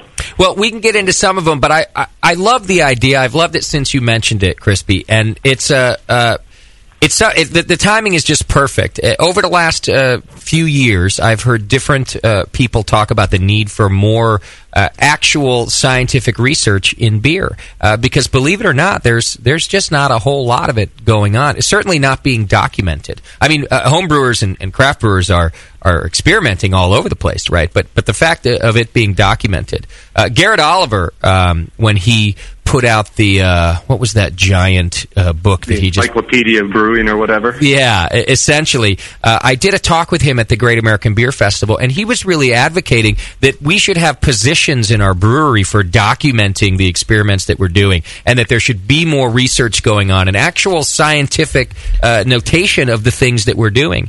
Charles Bamforth has said the same thing, that when they're doing when they're writing their textbooks and doing the things they're doing up at UC Davis, it's still just barely scratching the surface of what we could be doing to learn more about beer. Right. So to me, this is awesome. It's what you're doing, Crispy, with this program is you're crowdsourcing. We are, and I want to put in a caveat here, because you just mentioned two of the brightest names in the brewing world, and so we've just scared off 34 of the 35,000 AHA members, and thousands of the Brewing Network members, because, geez, Charles Bamforth, for God's sakes, Garrett Oliver. We've gotten proposals already. Some of them are uber geeky, yet they don't have to be. Right. They don't have to be. They can be simple and fun. I mean, we've had the very first one that got done was simply splitting a batch of identical ciders with 5-6 different yeast strains, and then having some double-blind tests with BJCPs in the public. And that was actually presented this year at Philadelphia. Yet we got another guy who's going out down to the orange groves of Florida, and he's scraping wild yeast off of the citrus crops, trying to see if one of them can become a beer brewing I can't come up with it. Saccharomyces. Right. We've got people who are working on water chemistry of mead, but other people are doing something that's very simple, a clean, simple proposal. I mean, we're talking about funding somebody up to $250 for their supplies and for some lab analysis. We'll double it if you bring it to a national homebrew conference, because with 1,000 people in a room and you do a presentation, hell, 10 gallons gets you 1 ounce of a sip to everybody in the room. Right. So it's getting harder and harder to encourage people, homebrewers with a good idea, to get in front of 1,000 people when it used to be 100 or 200, and share their idea and maybe a little bit of a sample. So yeah, it is crowdsourcing, and we want to really just have it grow and get big. And I'm really glad we're on the air talking about it because we want to bang the drums and let people know there's money out there, and we're waiting. We're waiting to get these ideas, and we've got a terrific subcommittee. We got a bunch of people who aren't even on the governing committee. As soon as we mention it, we got a bunch of really bright people who know how to help people get to yes. Because, we've had a lot of proposals come in that were too broad, too wild, too far out. It's like, okay, let's draw it in. Let's get a couple of teachable points out of this so it can be reproducible and so people can understand it. And actually, people really appreciate that because they realize they've maybe bit off more than they can chew. Sure. And things are starting to really shape up on the initial proposals. So how does it work? Where do people propose, and then what is the process that happens from there?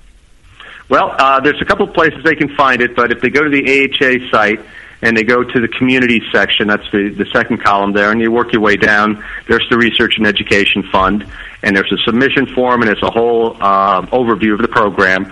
You can also backdoor through the form. There's, under general discussion, there's a pinned item that's, again, on the Research and Education Fund.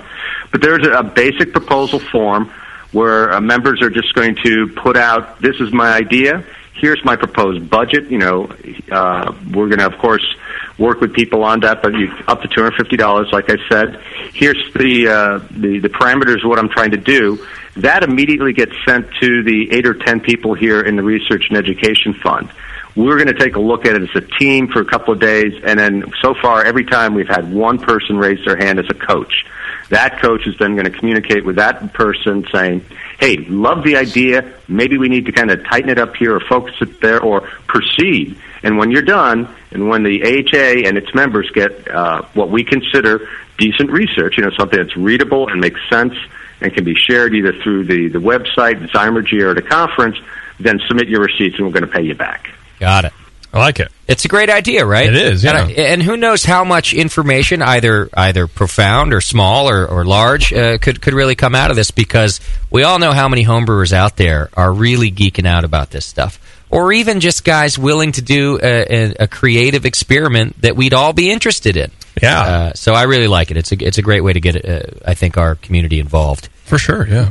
Homebrewersassociation.org is the website, if you didn't already know. That is your American Homebrewers Association. And in fact, Crispy, right now on the homepage, they're featuring the first AHA-funded research project, which was the cider yeast comparison you mentioned.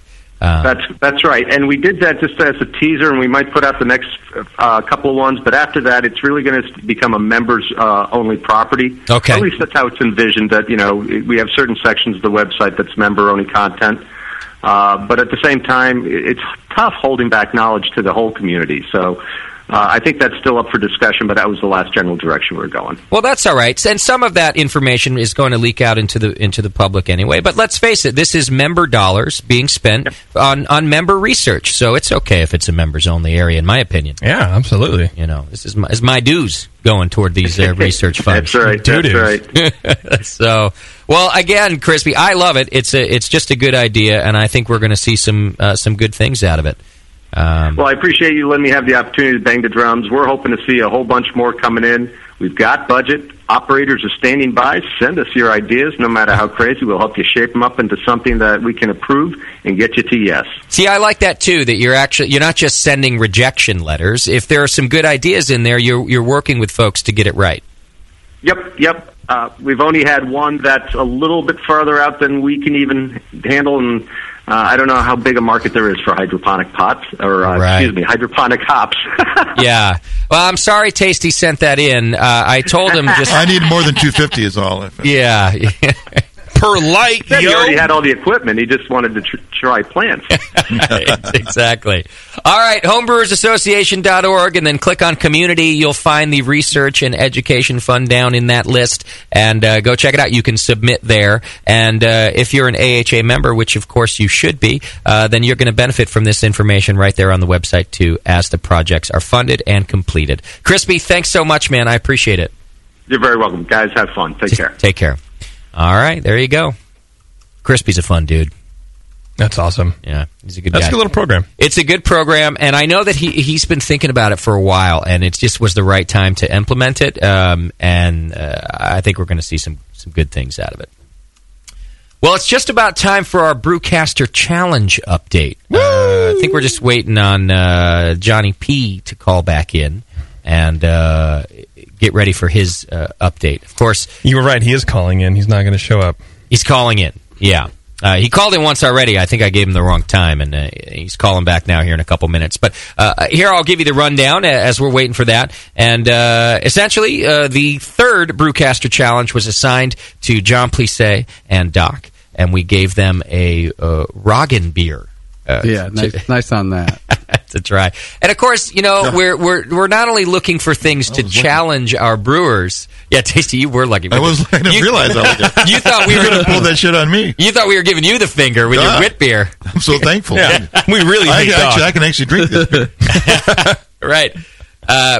Of course, our idea with the challenge is to have some fun competing against each other, but we don't want to make it too easy on the brewers themselves, so we're not going to pick things that are right in their wheelhouse. But on top of that, we want it all to be educational. And my thought was that if guys like Doc and John Plisse are learning through the process, then so are we really learning through the process, because it's just the best way that it works. Doc's going to discover new things, and John's going to discover new things. Yeah. And when they do that, I think it really helps us all. So that was the idea behind picking Roggen beer.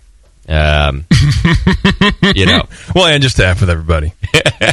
Now, at the time, we didn't have... none of us had tasted a Roggen beer when we assigned this to John and Doc. And in fact, we weren't even sure if we could get a sample. Well, as always, the listeners have come through. And JP went out and did some research, and Moscow did some research, and even some of our German friends, I don't think that beer is here yet, but it's on the way, have sent us some Roggen beer to try. So we're going to get to taste it ahead of time. We're also going to hear from Doc and John about their beer. John, you with us, buddy? Yeah. Thank you, sir. I'm sorry to interrupt your family time tonight, but this is important stuff. No, I agree. Way more important. Yeah, family's forever, dude. This challenge is for like a week. Yeah, exactly. So here's what we'll do. I want to hear about each brewer's brew day, how it went, and how fermentation is going. You don't have to give away too much if you don't want to. At the end of hearing from both of you, we're going to bet. The brewcasters here in the studio, as we've done with each challenge, will bet on who we think the winner is going to be. So John, again, you can give away as much or as little info as you like, but just keep in mind that the segment is educational, so even though you're here in a competition, give us something, Besides, there's not much either of you can do at this point to alter the course of events. I assume you're both pretty deep into fermentation. Yeah. Okay. So let's start with John, and tell us about, first of all, a little bit about your recipe, and then on to your brew day and how you think it went. Brew day was pretty smooth, about 5.5 hours. I spent about an hour and a half the day before prepping water, getting all my volume of water ready, and then... Were you prepping like water chemistry too? Is that... Yeah, I just measured out my salts, the 5-2 stuff. I added some calcium chloride. I add that to most of my beers here to soften the water. Okay. And then I actually prepped the morning of brew day. I added rice hulls, a pound of rice hulls, and I actually added it in layers so I could get even distribution when I stirred it during dough-in. Wow. Kind of. I do have a wider mash tun, so I had pretty good efficiency. I had like 83% efficiency. Okay. I did do a step mash with using direct flame to the mash tun. Wait, hang on one second. Before we go to that, because that's interesting that you use direct flame too, but didn't you and Doc agree on something with the mash ingredients? Didn't it have to be 50% rye? 50% rye. Okay, so you both did that. Yeah. Okay. Yes. Got it. And that's the reason for needing the rice hulls, right? Because the rye is it's like wheat with no husks. Okay. It's the same way, so you don't want a big dough ball. Got it. Okay. Sorry, just want to catch up there. All right, so then you did a step mash. Yeah, stepped it. I did the beta-glucan rest at 113, and then I did a protein rest at 131, and then I did a sugar rest at 153, and then I did an alpha amylase rest at 162. Okay. So, and I was actually surprised. I actually had the flame on almost the entire time and did a McDole recirculation the entire time, and I stirred probably 15, 20 times through the process. It was interesting during Doan. The rye malt was it was definitely high in protein. It was very gummy, and it was interesting. The layer and the colors on the mash it was like just like gum. I mean, it looked like gum. Really? Protein I've ever seen in a mash before. Wow. So I never brewed a rye beer, so I was a little nervous. Sure.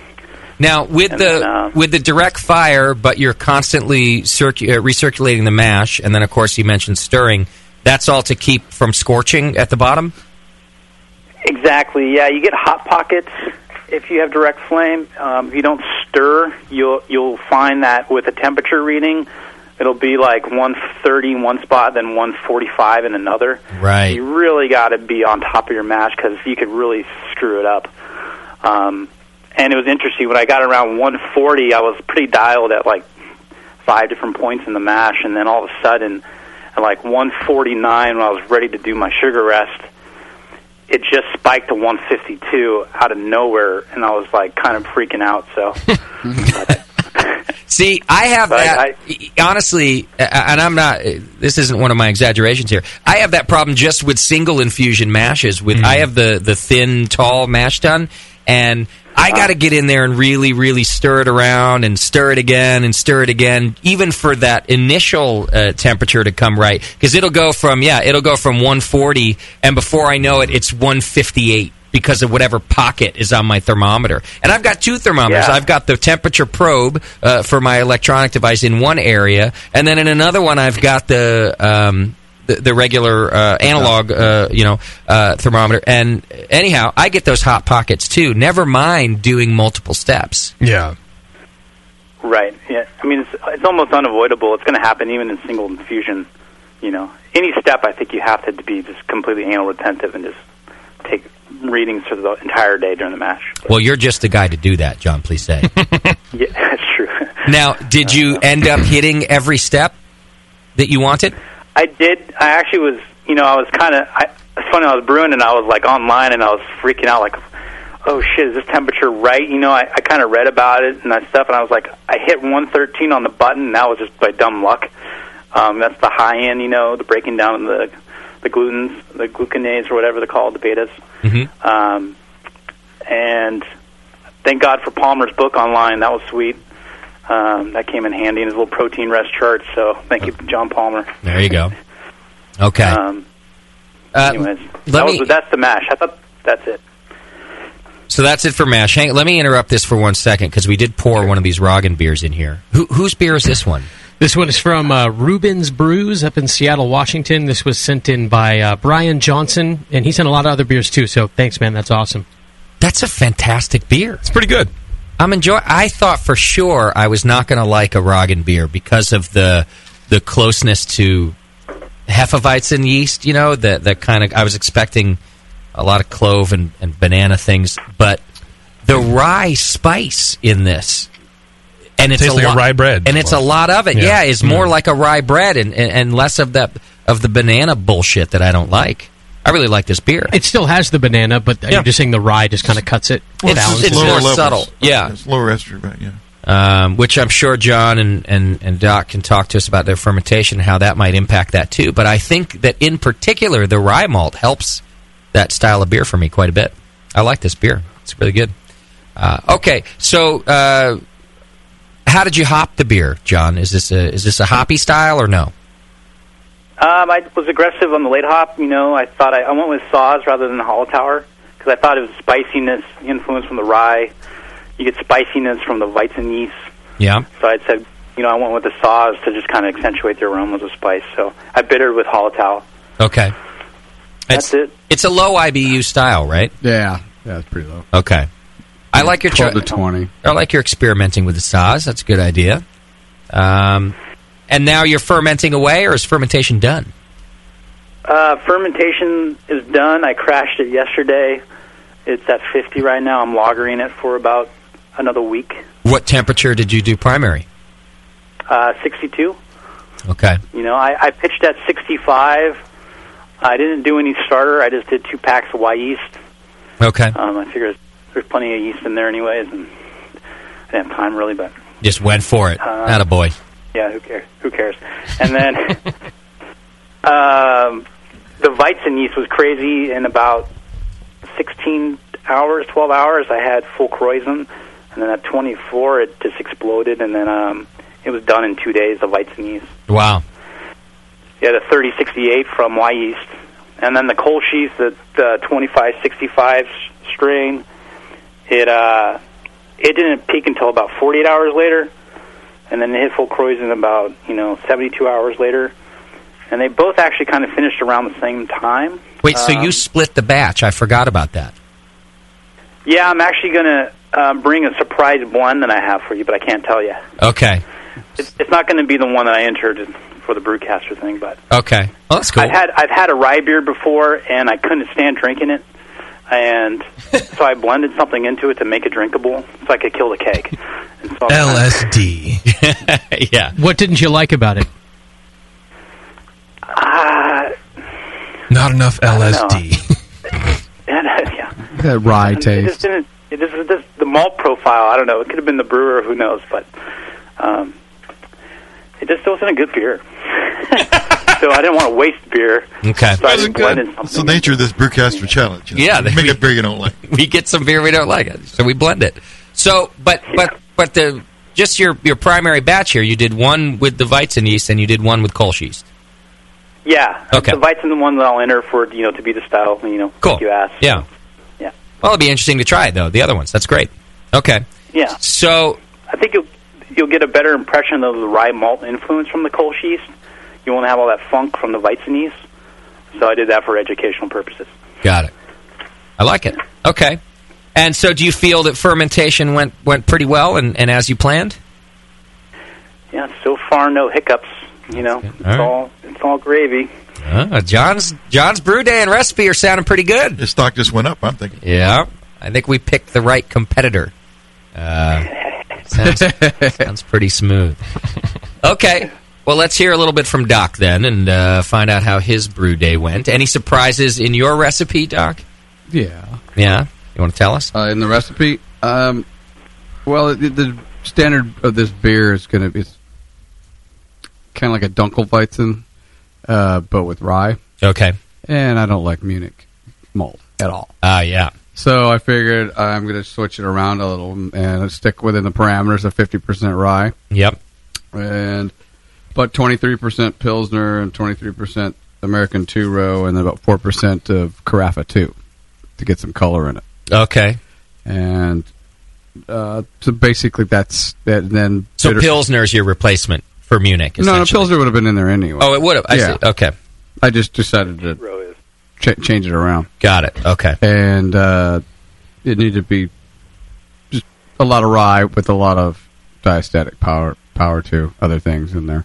Okay. But bitter with Perlay and finishing with some Hallertau Mittelfru. Okay. And then that's basically what. And then I'd use the 3068 with a big ass starter. You did? Yeah. Okay.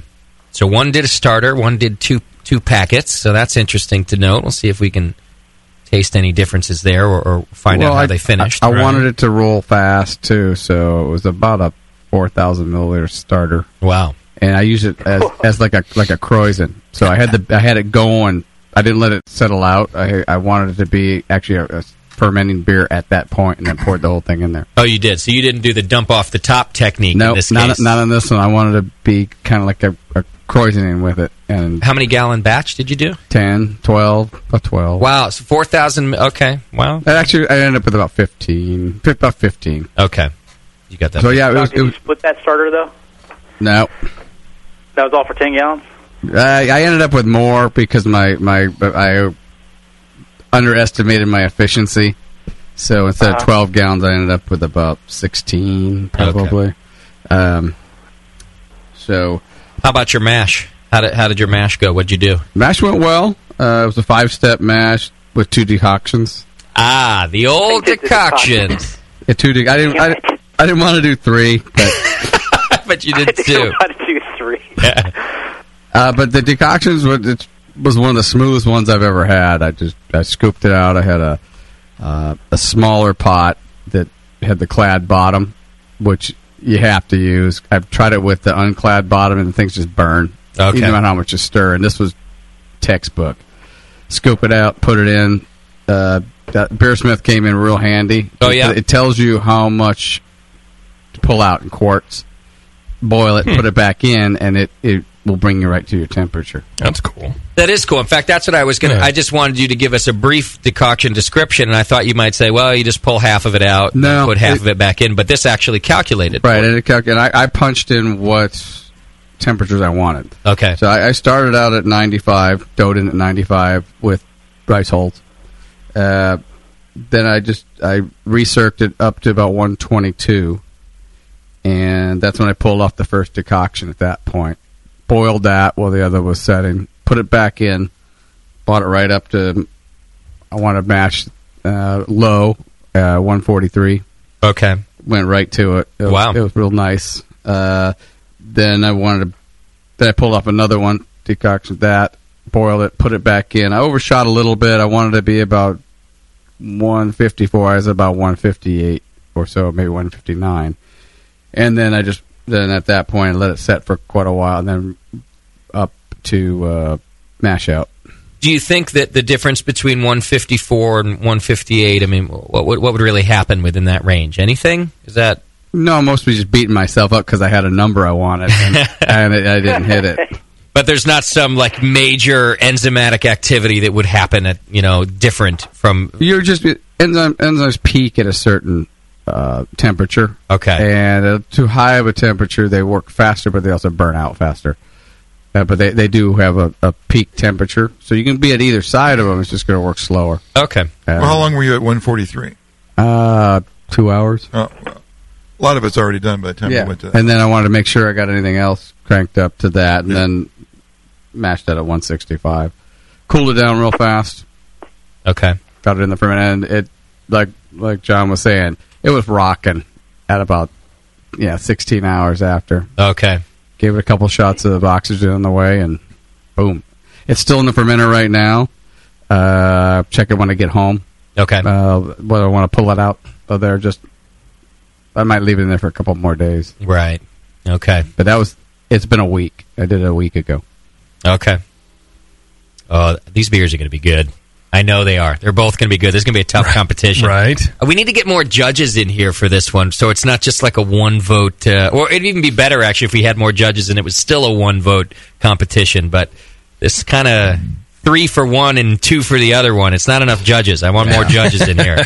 We pull some people off the street. Yeah. Yeah, Chuck Curtis? That's whatever his name. Chuck Curtis, I think. Yeah, maybe. Bring him in here. He'll judge.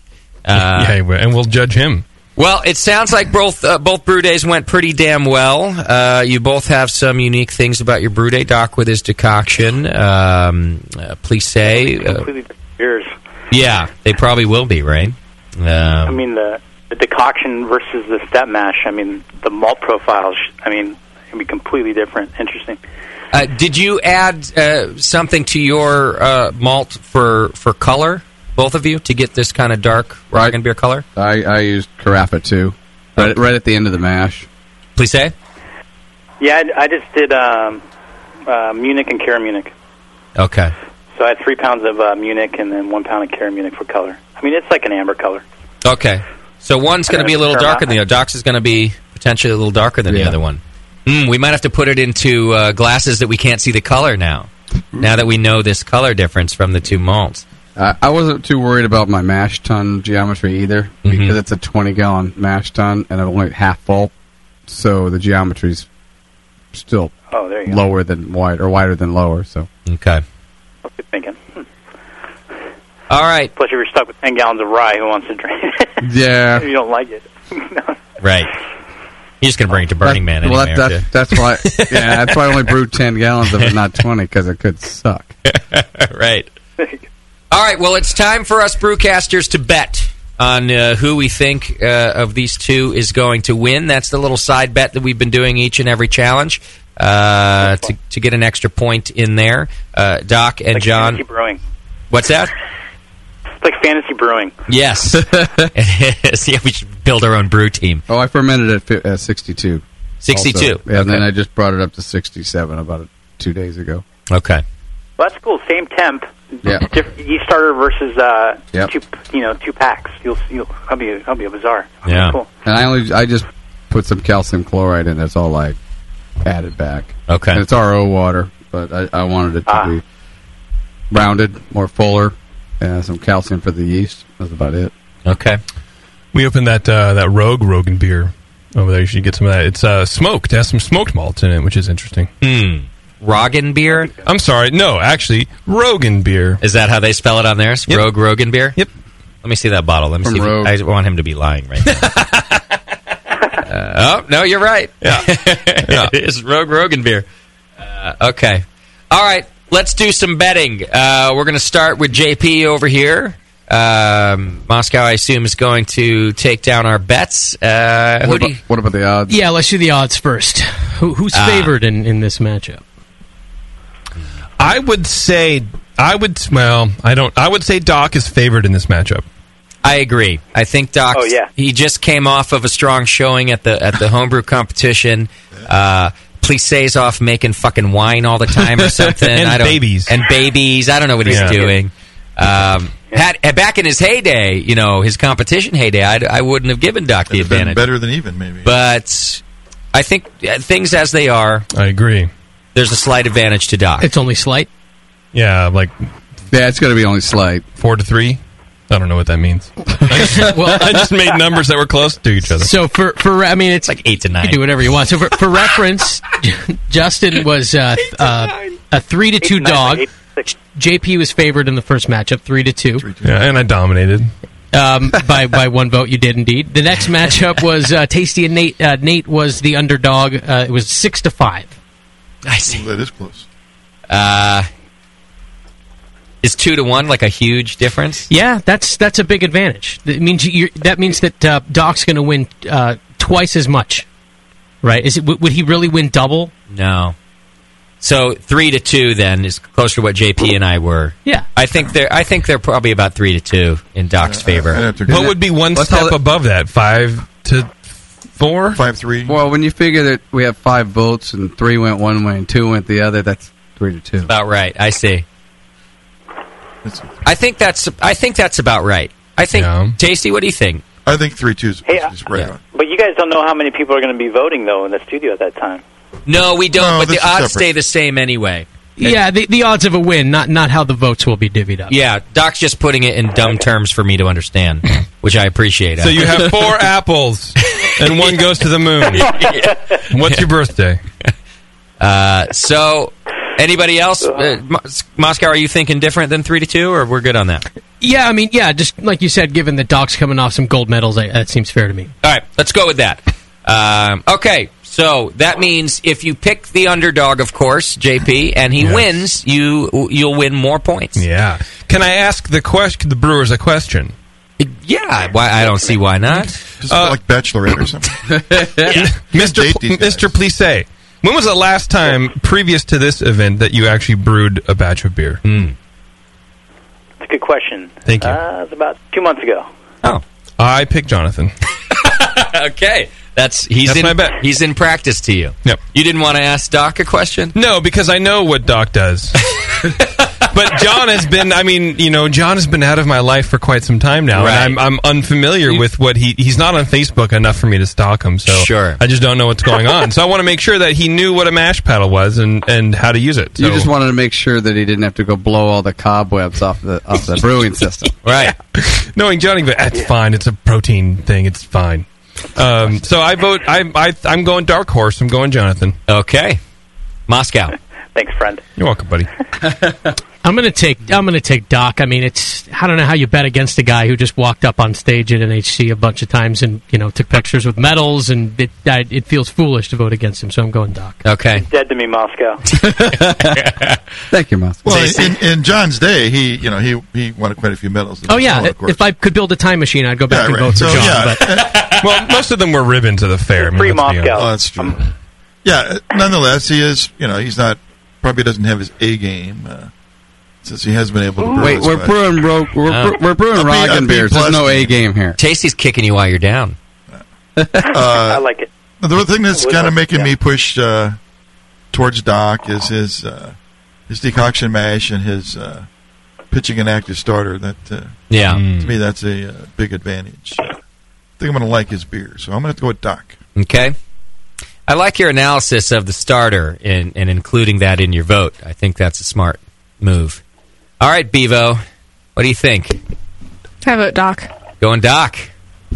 Okay. Wow. The pressure's on. And I haven't been wrong once. Oh, first time for everything. No, man. They had like the Sixth Sense shit. Oh, maybe I should go with Bevo's vote then. I'm going to be the only one. I'm going to be the only one voting Plissé in 2013. Well, I'll be honest. That's the only thing that makes me want to vote Plissé, because you're going to get the most points if John wins. And I need the points. Smart. Yeah. There's I guess, the gambler, Justin. There you are. Yeah, so I'm just thinking numbers here. I was thinking gambling. No, either way. I mean, John, I think you're going to lose. Yeah, I mean, yeah. But you never know. It's hard because it's an unknown style. Neither of them has ever brewed it before, which was kind of the point. So you can, at some point, you have to throw experience out the window. You know, but that's only true up to a point. Well, yeah. Doc had, for one, the technique that Doc did is something he's familiar with, and the last beer he did that I tried with the decoction mash was one of the best beers he's ever made. So just the fact that the technique that he chose is in his wheelhouse that's given him some advantage there. I am also agreeing with Tasty's assessment of the starter. Now, I know that John did the 2 packets, and I think that's a decent alternative. But we've always promoted and talked about the sheer awesomeness of a good yeast starter. Does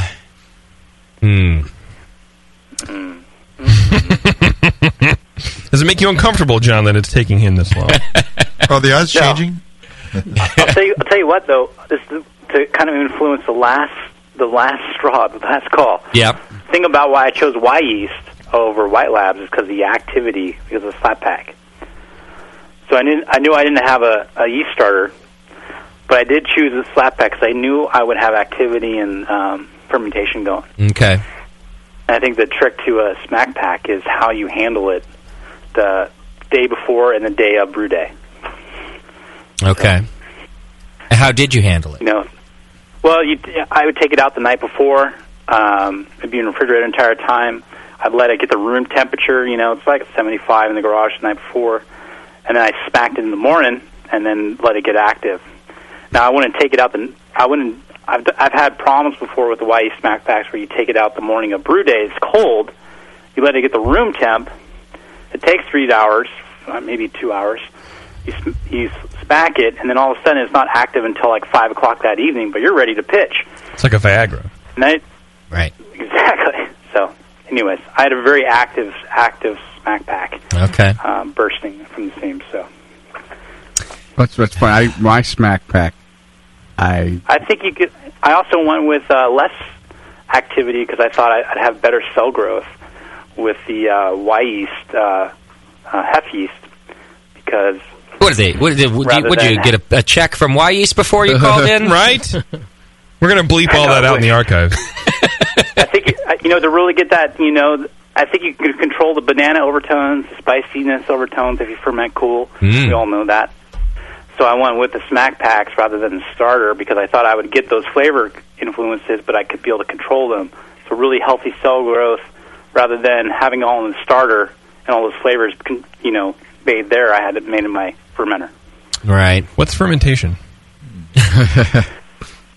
Still, this is tough on me. Shit. It's pretty cool to be on the phone right now. I'm in my brewery right now, walking around like sanitizing shit. You should just throw it away instead of sanitize it. It's gross. I got to go with Doc.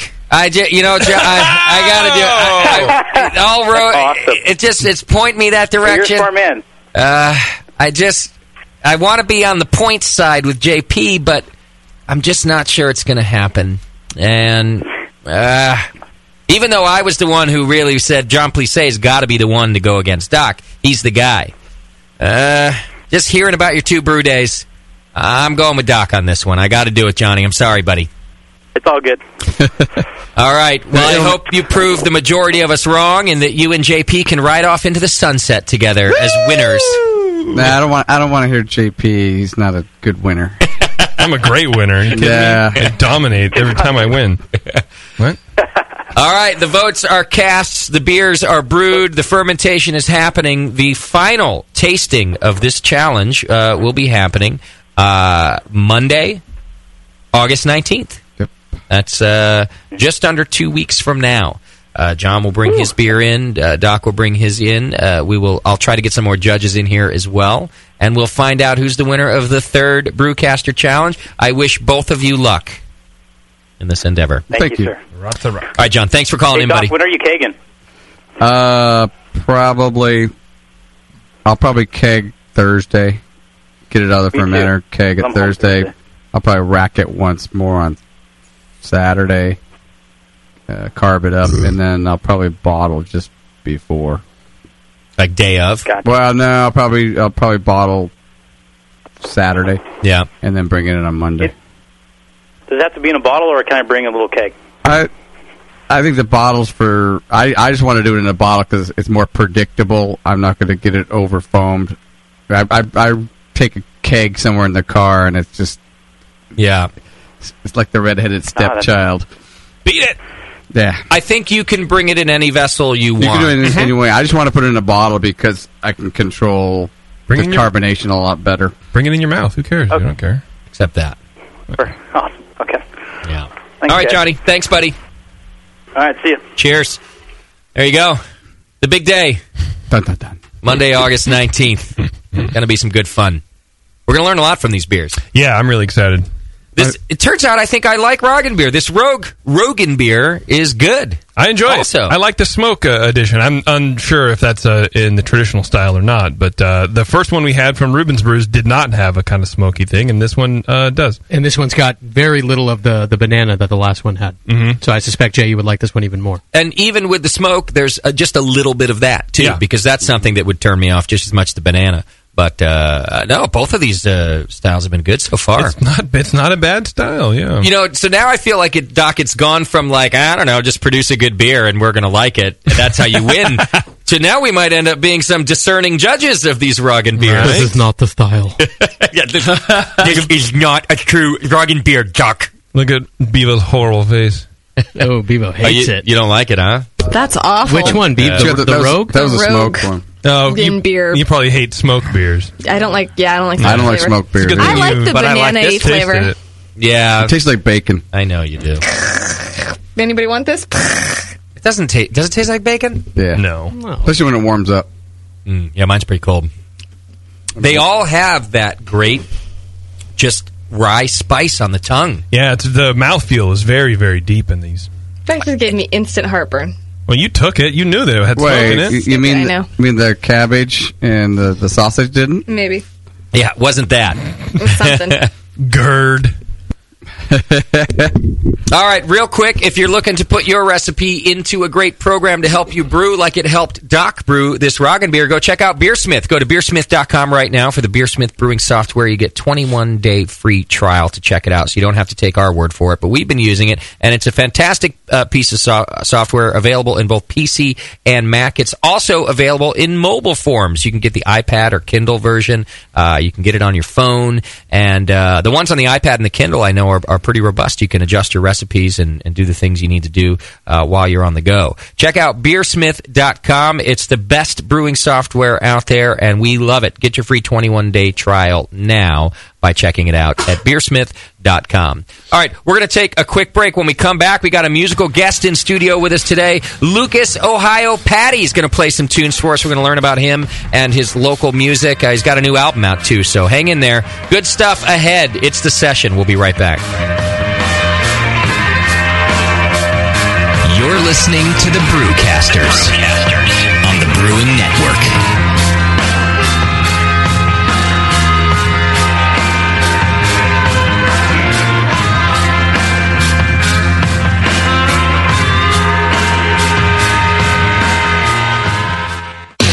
Where do you go for all the stuff you need to brew.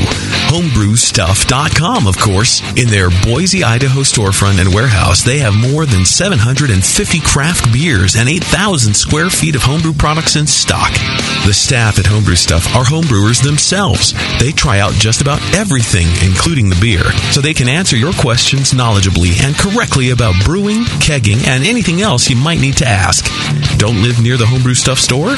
Visit homebrewstuff.com online and take advantage of their $7.95 domestic shipping available on most orders. Homebrewstuff.com is a proud sponsor of the AHA, NHC, GABF, and countless other acronyms. So if you're a homebrewer looking for great people, a great selection, and great deals, head to homebrewstuff.com, online or in person. Visit their YouTube channel for loads of free how-to and product videos. All of the stuff you need to brew. homebrewstuff.com. Do you know the 3 most important rules in brewing? Sanitation, sanitation, and sanitation. And no one does it better than 5-Star Chemicals. 5-Star knows sanitation. You can only sanitize clean equipment. And 5-Star knows how to clean, too. For craft brewers and home brewers, 5-Star has what you need to keep your fermenters, serving tanks, kegs, and draft lines sparkling and free of any beer-spoiling bacteria. PBW, caustic, acid cleaners, Star Sand, SaniClean, lubricants and defoamers, pH stabilizers, and more. 5-Star Chemicals has cleaning supplies, safety supplies, heat exchangers, pumps, hoses, and valves. And 5-Star is proud to offer eco-friendly products that exceed customer expectations. If you have a cleaning problem, you need the 5-Star solution. Visit 5starchemicals.com or call 800-782-7019. 800-782-7019 and get the 5-Star treatment today. When you hear Blickman Engineering, think innovation, passion, quality, and customer service. Blickman gear is designed by brewers to give you a sense of pride in your equipment. At Blickman, they know what makes brewing a pain and build gear that makes it fun. Like the intuitive beer gun, a completely different approach to filling bottles. The Therminator Wort Chiller, a new take on a plate chiller that's sized for flow, performance, and the high groundwater temps homebrewers face every day. The Brewmometer, a brilliant weldless thermometer design with brewing parameters right on the dial. The Autosparge, ultimate simplicity for preventing an overflow or running your mash tun dry. And much more, like the modular top-tier brewing stand, conical fermenters, and their Boilermaker brew pots. With more cutting-edge equipment coming soon, keep up with the latest from Blickman at blickmanengineering.com and stay on the cutting edge. When I order a beer, I want my server to know more about it than I do.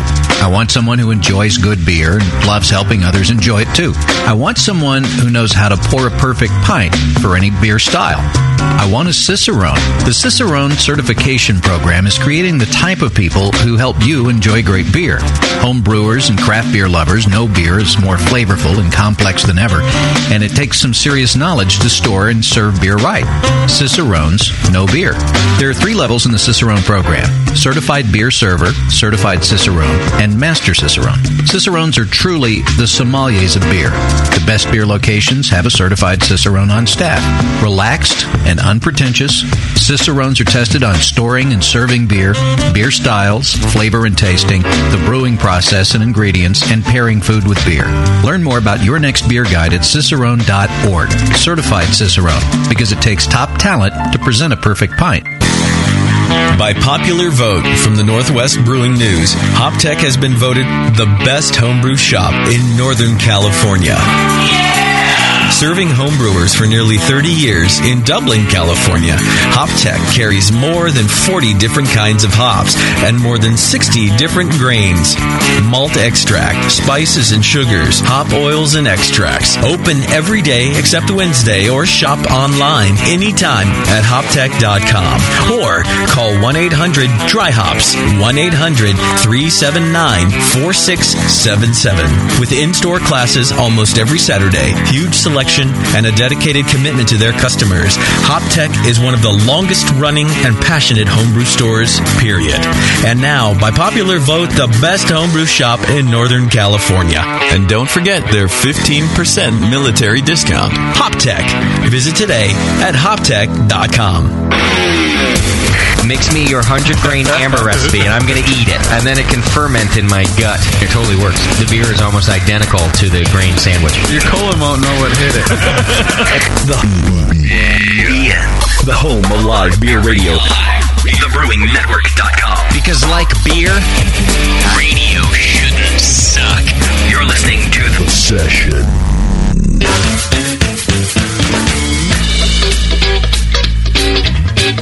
888-401-BEER. This is The Session. Welcome back to the program. Thanks for hanging out with us. If you don't know yet, the best place to buy your adult products is over at adamandeve.com. You can go to adamandeve.com right now and use coupon code BNARMY. That's BNARMY. And what you will get is a free gift that's very sensual. You will get 3 free adult DVDs from all sorts of different genres, like Chunky and Chunky. What was the other one? Big Boobs. That's BBW. Oh, Big Boobs. That's a good one. Everyone likes that one. Do they have a cosplay one? Because I would like that. I don't know what that is. Where like you dress up, like all the hot chicks dress up like in costumes from anime and like movies and shit like that. I would imagine. Wouldn't that be like fantasy or something? Yeah, but cosplay is different because it's like role playing, but you're in like a skimpy bikini suit outfit. So I thought that was just called porn. Yeah, me too. No, so it's different than like furry play? It's different than furry, yeah, because furries you don't take your suit off. You just wear a tail, right? Yeah. Or you could go with just a tail or the whole furry suit. Right. Why does anyone need anything more than big boobs? Isn't that enough? Is there something more? There really is. Do you need more than a vagina? They get old. Well, it's like eating a hot dog with no ketchup. It's fine. Ketchup adds to it. I like that your next thought was eating a hot dog. As we're talking about big boobs, you're like, oh, it's like eating a hot dog, like a big fat hot dog. Hey, Freud. Sometimes a cigar is just a cigar. All right, let's not get over analytical. It's not. All sorts of categories. You get 3 free adult DVDs plus free shipping on all that stuff. Go to adamandeve.com and use coupon code BNARMY. And we're not just joking. Why would you go to that local creepy place where the people look at you when you pick up your cosplay DVD and they're like, wow, he just got the anime one. You can just do it online. Yeah, the best of Sailor Moon cosplay. Actually, that is kind of one of the categories. Is that? It's anime or cartoons. Perfect. Oh, brother. That's great. Just for I think it's called hentai. AdamandEve.com. Thank you for coupon code BNR. clarifying. All right, our next guest is a musical guest. He's a local here to Martinez. He's been in the studio now for a couple of hours, and I will admit he's not your average creepy Martian like the rest of the Martians around here, around our studio. He didn't barge in and start touching things. When you ask him his name, he gives you the same name every time. I get the same name every time. He doesn't seem insane in any way, shape, or form. Mr. Lucas Ohio Patty in the studio. Welcome to the show, man. Thank you. It's a pleasure to be here today. Are you a home brewer also? I am. I thought in fact. so. Yep. I started brewing back in about 2007. My good friend Jay Sprague kind of partnered up, and he taught me the ropes, and we brewed five Imperial Oak aged beers. Nice. We did a compare contrast. So those were your first beers? Yes. Wow. With Mr. J and Jay Bird, and he kind of taught me to brew, and it was fun. And then he kind of let me loose and made an American Pale Ale, and entered that into the California Mid-State Fair. Okay. And turns out I won the best of show. Is that right? No. And Matt Brindleson was on the panel there. Really? Yeah. He liked your beer. He probably stole your That's idea. a hell of a best in show. Put on the Pale Ale. Check the timing on that. He probably stole your recipe. Was it called Pale 31? Was that the name of your recipe? Yeah, exactly. Well, it was Pale 30. You just had to change it a little. Was it called Double Barrel Ale? Yeah. And that was your first solo beer? Yeah. You won best in show? Yeah, and gold and best ale for that same very same beer. And then I took silver. I think it was for the oak aged imperial stout. How do you think you did that? Like, what would you attribute such quick success to? Cleanliness, sanitation. Yeah. That was really all of it. Did you retire right then? Because I would never have entered a competition. That's it for me.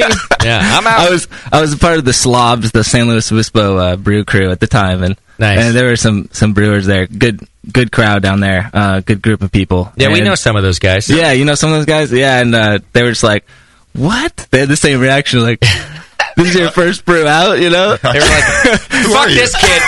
Give him his dues back and send him packing." Yeah. Well, congrats, man. Thanks, man. Yeah, with that said, I got to get back into it. I've been focused on music lately, and so it's hard to... How long have you been playing music? About 12 years. Yeah? Did you teach yourself, or did you go to school? I took lessons for about a year. Okay. And wasn't doing my homework, so I felt like it was a waste of money. Sure. And so I decided to just drop that and kind of see how I do on my own. I thought maybe you got fired from your teacher. Yeah, no. I've been fired from a teacher. It was more like I felt like a disappointment. Right? Like, oh, you didn't do what we were talking about last week. Again. Yeah, practice this. A year of that, and you just Were you smoking a lot of weed? Huh? Were you smoking a lot of weed? No, just playing music. Just chasing the dragon. Really, that's all. So you got a new album out. It's your third, though. My third album. Yeah, that's pretty good. Really excited about this album. Slingshot Kid, it's called. It has an ugly white baby on the cover. So, a baby. I could have just said a white baby. That's me. And you'd... Oh, shit. Well, as you know, if you've ever listened to the program, I consider all white babies ugly. All babies are ugly. Excuse me. Except for Abigail. She's super ugly. Exception. Well, she's I believe she's that not now. all white. She's all white. But the broad in the background is super hot, on the other hand. That's my mama. Shit! I'm not doing well in this interview, am I, Lucas? Come on, you must have figured that was his mom. Unless you cut and paste. That's not really you. That baby's you? That is me. Who's holding it? It doesn't look anything like you. You are such a douche, Justin. Look at that. Think about it this way. He doesn't have to pay any royalties, man. Take off the headphones. Let me see if you got the same creepy ears as this baby. It's a baby. All babies have creepy ears. Well, now this looks like Jesus on the inside. That's a mirror you're looking in. Bevo. This is why we, as your helpers, should have mute buttons for you. Look at that photo on the inside and tell me that doesn't look like Jesus. Looks like Jesus in a recording studio. And don't be so singularly secular either. It's a great photo. Oh, Jesus. Jesus is a handsome man. Yes, that. What do you think? I'm talking about the broad on the other side? That's what he pointed to. Oh. He's a little too light to have been Jesus. I mean, come on. We all know that. Jesus is dark. It's just the shadow in the background that makes you think he has Jesus hair. Oh. So who's this other lady holding the baby? That's my grandma. Grandma Mary Jane Patty. It's a family I thought that was maybe the lady that stole you as a child. Are they listening to the show The tonight? story just keeps getting better. Can we just continue with the elaborate story of how Slingshot Kid really came around? We're just trying to help, Lucas. Our story's better. I love it. Is your family listening to the program right now? My dad is actually. My mama passed away last year. Oh, so. Is this why she's on the inside? A dedication to your mom? That's nice. Yep. And actually, I recorded the album just the week after she passed away. Is that right? Yeah. That does not sound like an easy thing to do. It wasn't, and it was a lot of emotion, a lot of heart and soul was poured into this album. And it's gotten picked up now on KFOG, which is a huge local Bay Area station. Yes. This album. Yes, for the second time. My second album was picked up as well. Okay. And the first track, All Good People, which I'll play here for everybody in I would love that. So this picture of you on the back, you look distrusting. like this is like you after this interview. You're looking at us like, I don't know about you guys. Really? It was kind of I don't know, just capturing the moment. That was taken the week after too. So just how I was feeling. It's not an angry look. It's just I don't trust you guys. I saw a thread on the Book of Faces this week that was a list of like 21 really bad album covers. Yeah. This is not one of them, Lucas. Awesome. That was number 22. Fear not. This is a great cover. There were some really awful. It's hilarious. And they're just random people, posing and doing. Look for it; it's amazing. Isn't there one with like cats? I think I've seen that. There's a few. There's a lot. There's mentalfloss.com is the website I go to, and they actually have. I think it's 15 stories behind the 15 worst album covers. Oh, nice! Like the one, like Ken, whatever his name is, with the big, weirdly shaped head. The one Joyce, everyone knows the Joyce one. She's like in that red dress with like a bouquet of flowers. I think so. That's like her story's in there. It's a whole thing about this guy just went and researched all these people and how the hell it happened. Well, yeah. This one is not one of the worst covers ever. It's a nice cover. It's a great album. Why don't we hear some music from Lucas so that you don't have to hear us disparage his name and his family. You were chubby any longer. In the meantime, you can go to lucasohio.com right now and check it out. There'll be links there to buy the album if you like what you hear. If you're local, you might hear it on KFOG. And there's some upcoming shows you got coming up too, right, Lucas? Indeed, yeah. I'm playing Pyramid Brewing August 18th from Sunday evening from 6 to 9:30. And KFOG Greg from the morning show actually will be there. Beautiful. Kind of slinging the local scene CD10 and kind of putting that out there into the world. And then I'm playing the Blues Brews and Barbecue Festival. Or I think it's not a festival. It's just an event in downtown Napa. Nice. And it's free. Free parking, free admission. Free barbecue? There's 3 stages. Highly doubt the free barbecue. But it is close to our friends over at Downtown Joe's, the brewery in Napa. So when you're done with the concert, you can go get some beers. Definitely. Okay. Definitely. What are you going to play for us?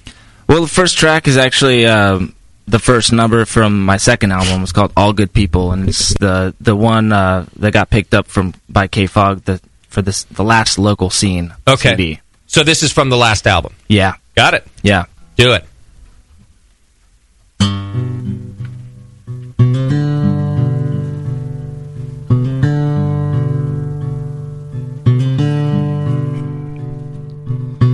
Tweedledee and Tweedledum, these happy feet walk dirty streets. Rock-a-baby, rock-a-chew, I'm heading west to where beggars choose. Country girl, ain't you wild? All good people walk this mile.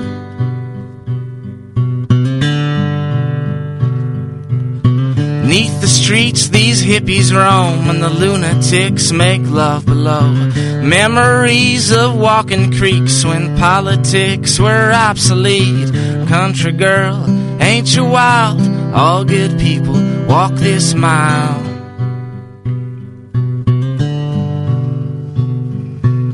Smoking spirits send them down, these rain clouds are free to frown.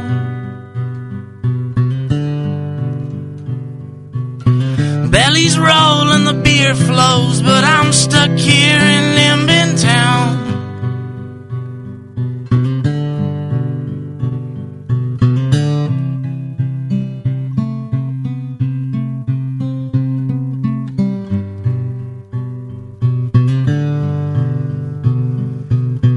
Face the music, face the fear, funky, friendly, and free to cheer. Tails wag for broken hearts, and the children wonder what it's all about. Country girl, ain't you wild? All good people walk this mile.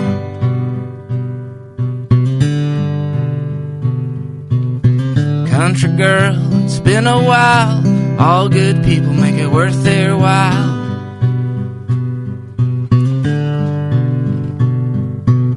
Smoking spirits send them down, these rain clouds are free to frown. The bellies roll and the beer flows, but I'm stuck here in Nimbin Town.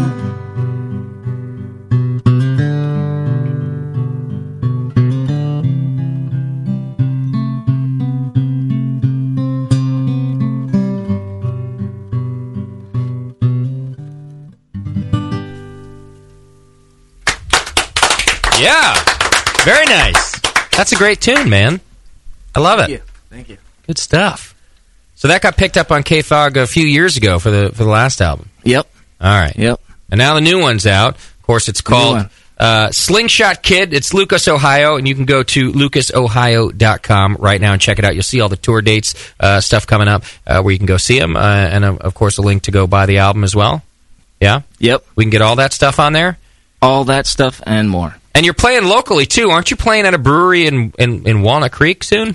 Pyramid. That's the one you were just talking about with playing Greg. Pyramid, yep. Sunday, August 18th from 6 to 9:30. Okay. And I used to work there.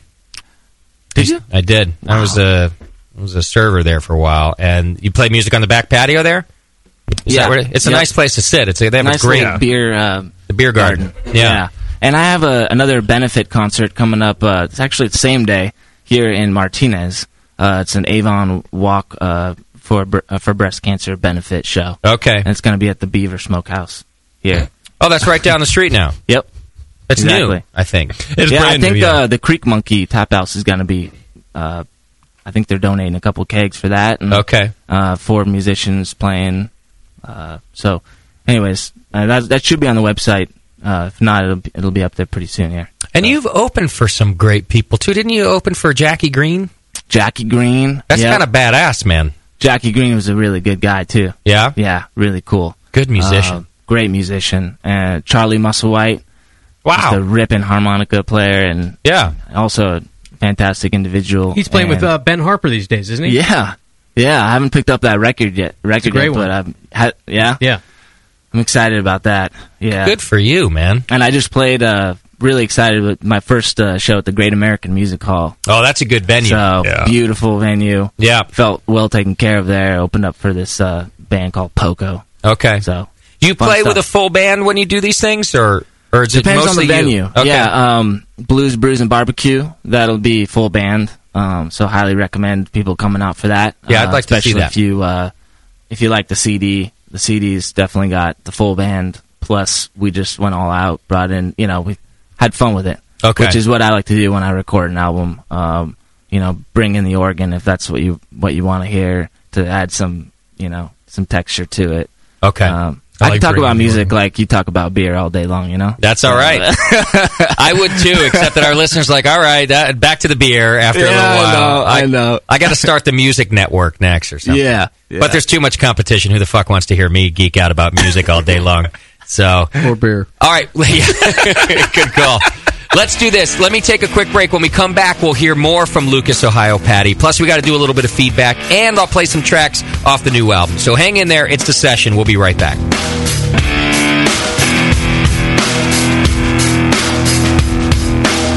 You're listening to the Brewcasters. The Brewcasters on the Brewing Network.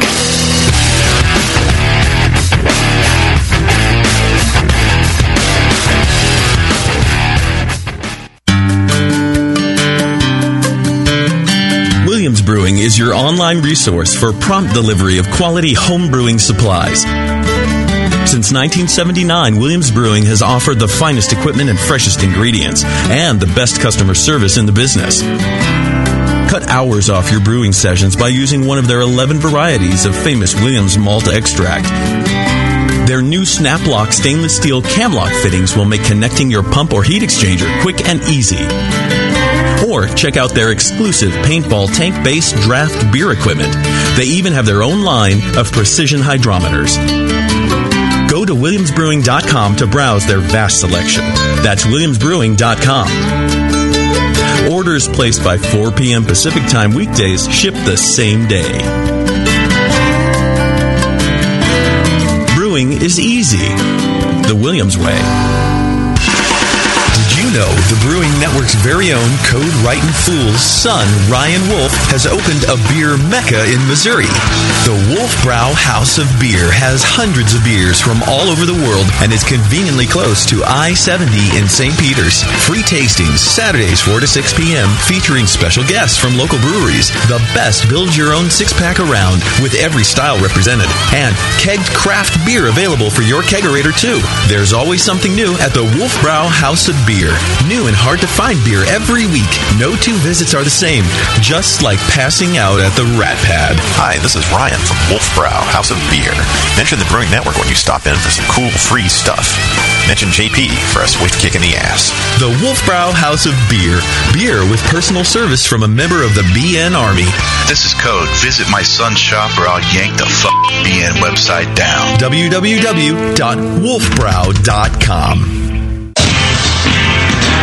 Here's a bite for beer lovers. Soft caramel made with real craft brew and coated in chocolate. And hop drops, hard candies made with real hop oil. Introducing Beer Candy from beercandy.com. Beer Candy's amazing caramels come in 4 mouth-watering flavors. IPA, bitter gold, wrapped in smooth white chocolate. Lager, made with a familiar beer from Boston and coated in milk chocolate.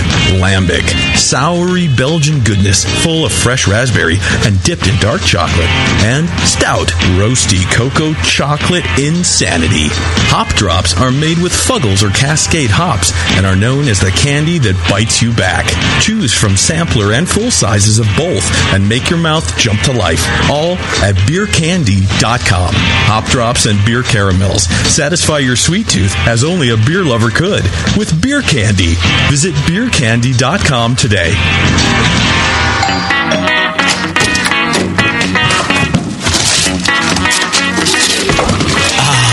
What'd you get?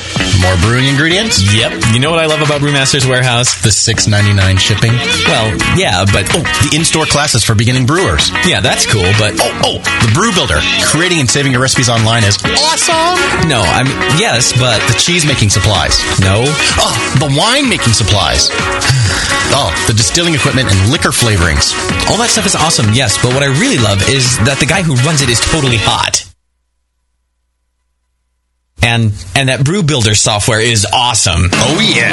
Brewmaster's Warehouse brings you flat-rate shipping on great equipment and ingredients to make beer, wine, cheese, and spirits at brewmasterswarehouse.com. And if you're in Georgia, stop by Brewmaster's Warehouse Monday through Saturday from 10 to 6. Visit brewmasterswarehouse.com today because it's totally hot. Oh, yeah.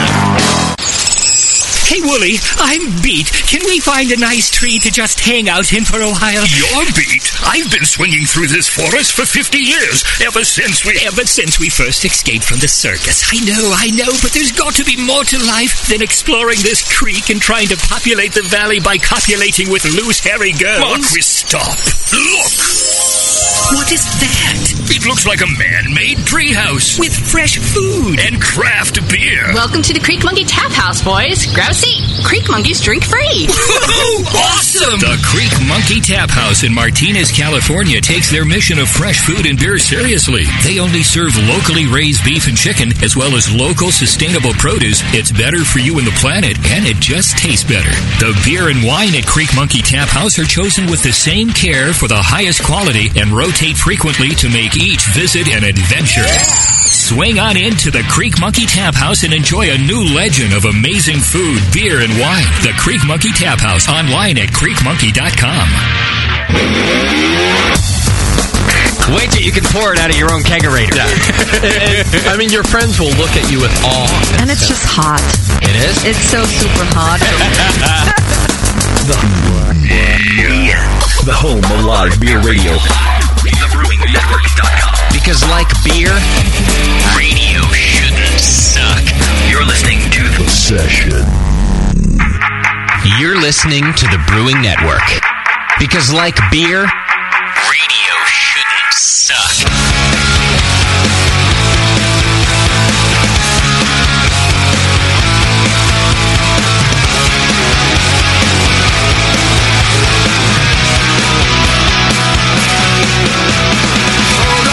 Welcome back to the program. Thank you for sticking with us. We're talking with Lucas, Ohio Patty right now. You can go to, lucasohio.com right now and check out the new album, which we're about to hear some tracks from. We just heard a track from his last album, but Slingshot Kid is the new one. I'm going to play you the first track, which is getting some airplay here a little later in the program, and Lucas is also going to play us a tune.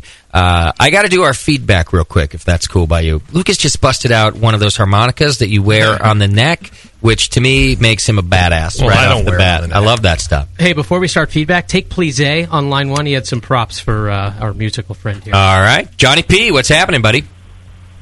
Hey, I just want to give Lucas, Ohio a nice job. Well done on the air. Great song. It sounds good, right?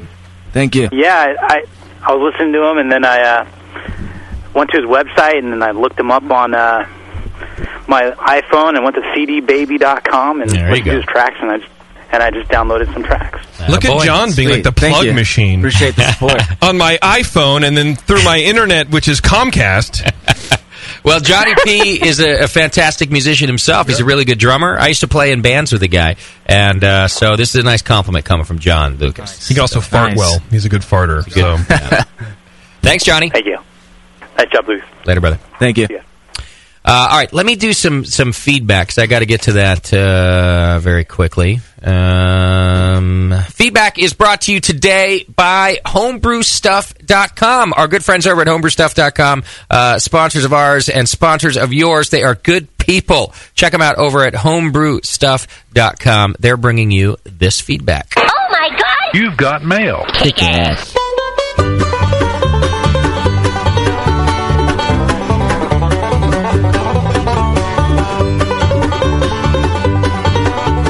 All right, some interesting stuff in the feedback this week. Dave writes in, "Hey, asshats, I just got a chance to listen to the Brendan Moylan show, and Moscow's News had some beer production numbers. And there was a discussion about Vermont's lower beer production numbers since 2010. What people don't realize is that Vermont has been seriously damaged by the hurricanes that have gone through in the Northeast in the last few years. The breweries and infrastructure have been damaged, and the people have had to rebuild much of the state. So with a 2% drop in production when it's talked about, that's still pretty awesome feat considering the circumstances. Thanks for the great show from Dave." All right, Dave, thanks. Good information. And you're right, we will take that into consideration next time we start insulting the state of Vermont. Which I don't think we did anyway, but no. We were just I'm putting that out there preemptively because usually we do. So I just thought, there's a blanket apology. Well, you just forget who you... If you don't accept it, fuck you. Yeah. Scotty B. Brewing writes in, "Dear Session, that was a fast-paced, full-of-action show with Brendan Moylan and his wife. Such a fun show. I just wanted to let you folks know how much I enjoy what you do, especially JP with his comical remarks, like his Billy Ocean parody, Foreskin Lover. JP has me practically peeing my panties. Yours truly, Scotty B. Brewing." Well, I don't know what to say to that other than thank you very much. I believe that he wears panties. Matthew writes in, "I'm brewing a cream ale using White Lab's cream ale blend. When I racked to secondary, I took a small sample, and it had a slight sulfur taste. I'm wondering, will this sulfur taste go away as the beer clears?" Any cream ale experience, guys? Yeah, it will. Treat it like any lager. Get it cold, keep it cold for a while, and it'll off gas. It'll be fine. Is it a common cream ale yeast thing? It can be with certain beer styles. It's usually a yeast-driven thing, but it usually goes away. Don't freak out about it too much. Okay.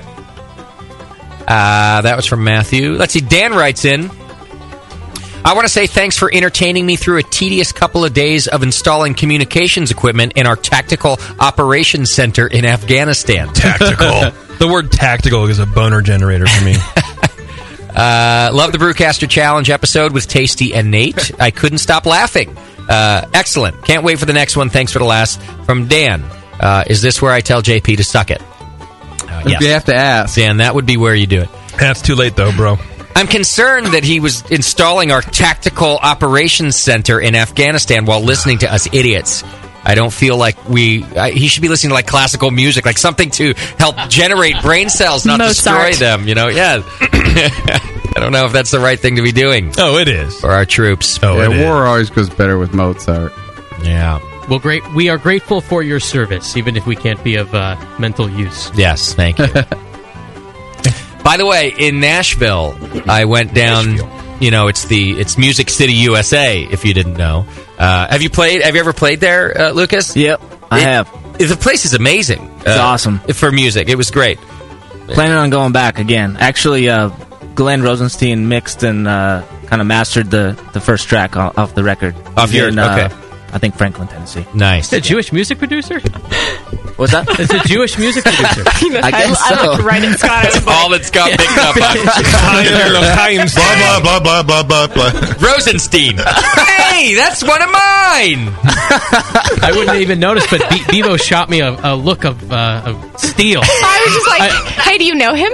Right. Of course you're all related, aren't you? Yeah. They all know He went to your bar mitzvah, right? Hey. They see each other at the meeting. He's in, he's... He bought you a money bond. He was one of the guys helping lift the chair up and down at the bar mitzvah. In 30 years, it'll be worth $1,000. Well, all I wanted to point out about the music scene in Nashville, Tennessee. Yeah. It's run by the Jews. Next question. Is that while you're on stage, either yourself or having somebody mention that you are a veteran or in the military really fills up your tip jar. I was at a honky-tonk bar, as there are many. Right. And the band really wasn't very good. You know, they were doing their thing, and you gotta like that. They fucking talk too much. They should have been doing a radio show. Right. But then at one point, like the bartender, somebody gets up and mentions that the singer is a vet. And, the dollars are just pouring in. Their cuppeth runneth over.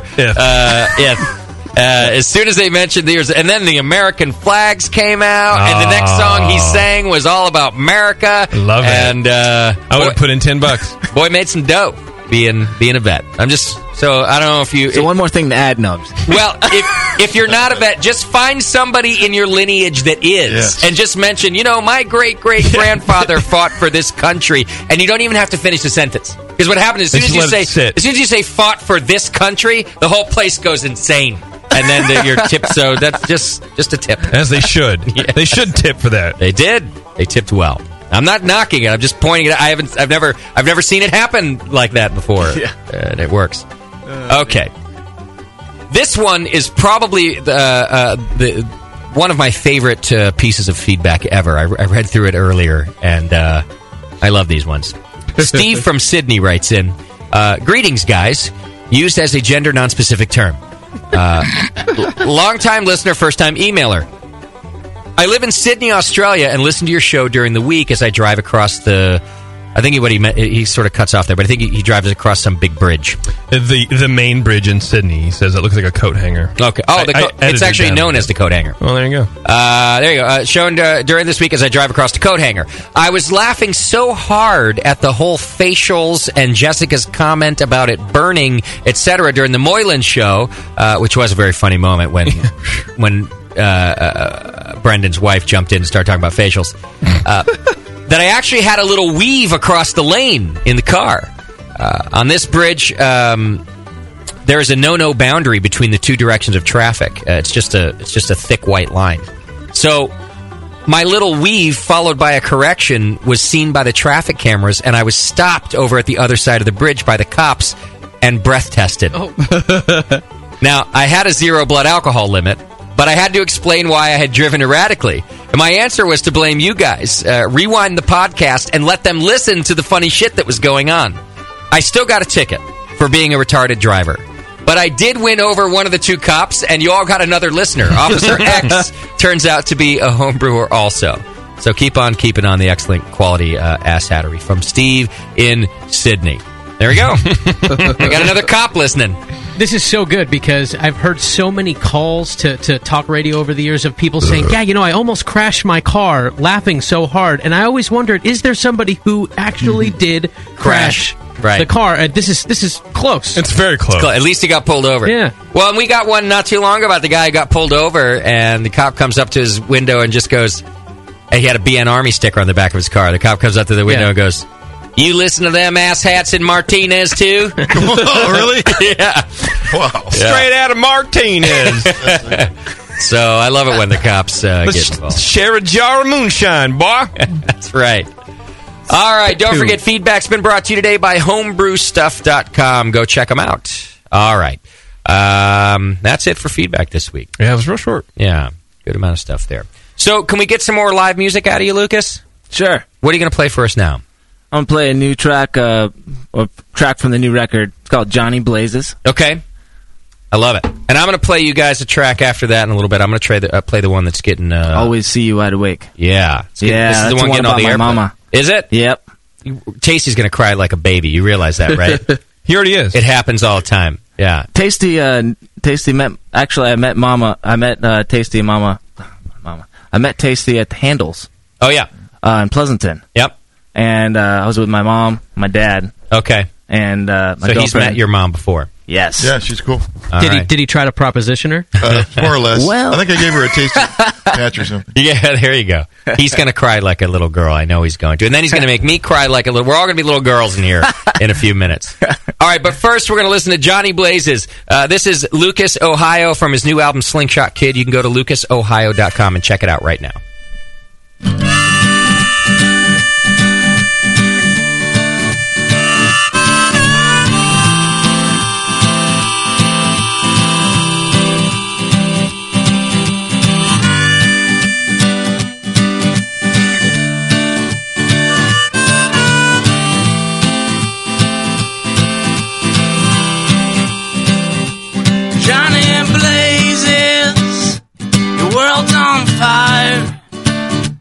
Amazing graces may bring you higher.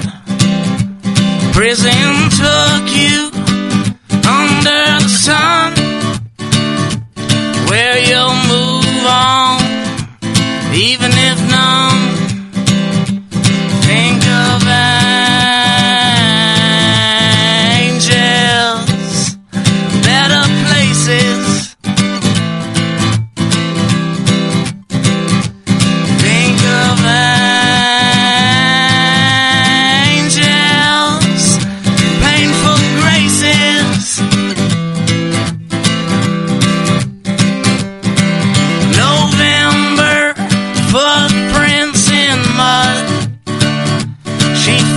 Fireflies on down Pewter Road. She never looked back, never should. She meant to ride us in the middle of June. Think of angels, better places.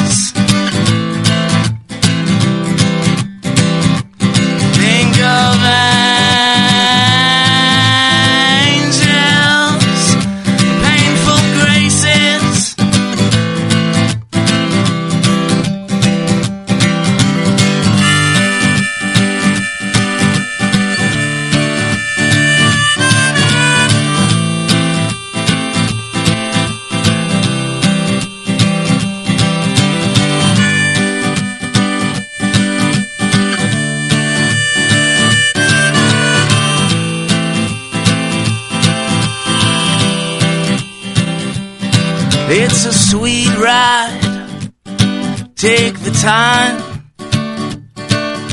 especially if it makes you smile. It's a sweet life, build a fire, think of the Northwest, good friends, think of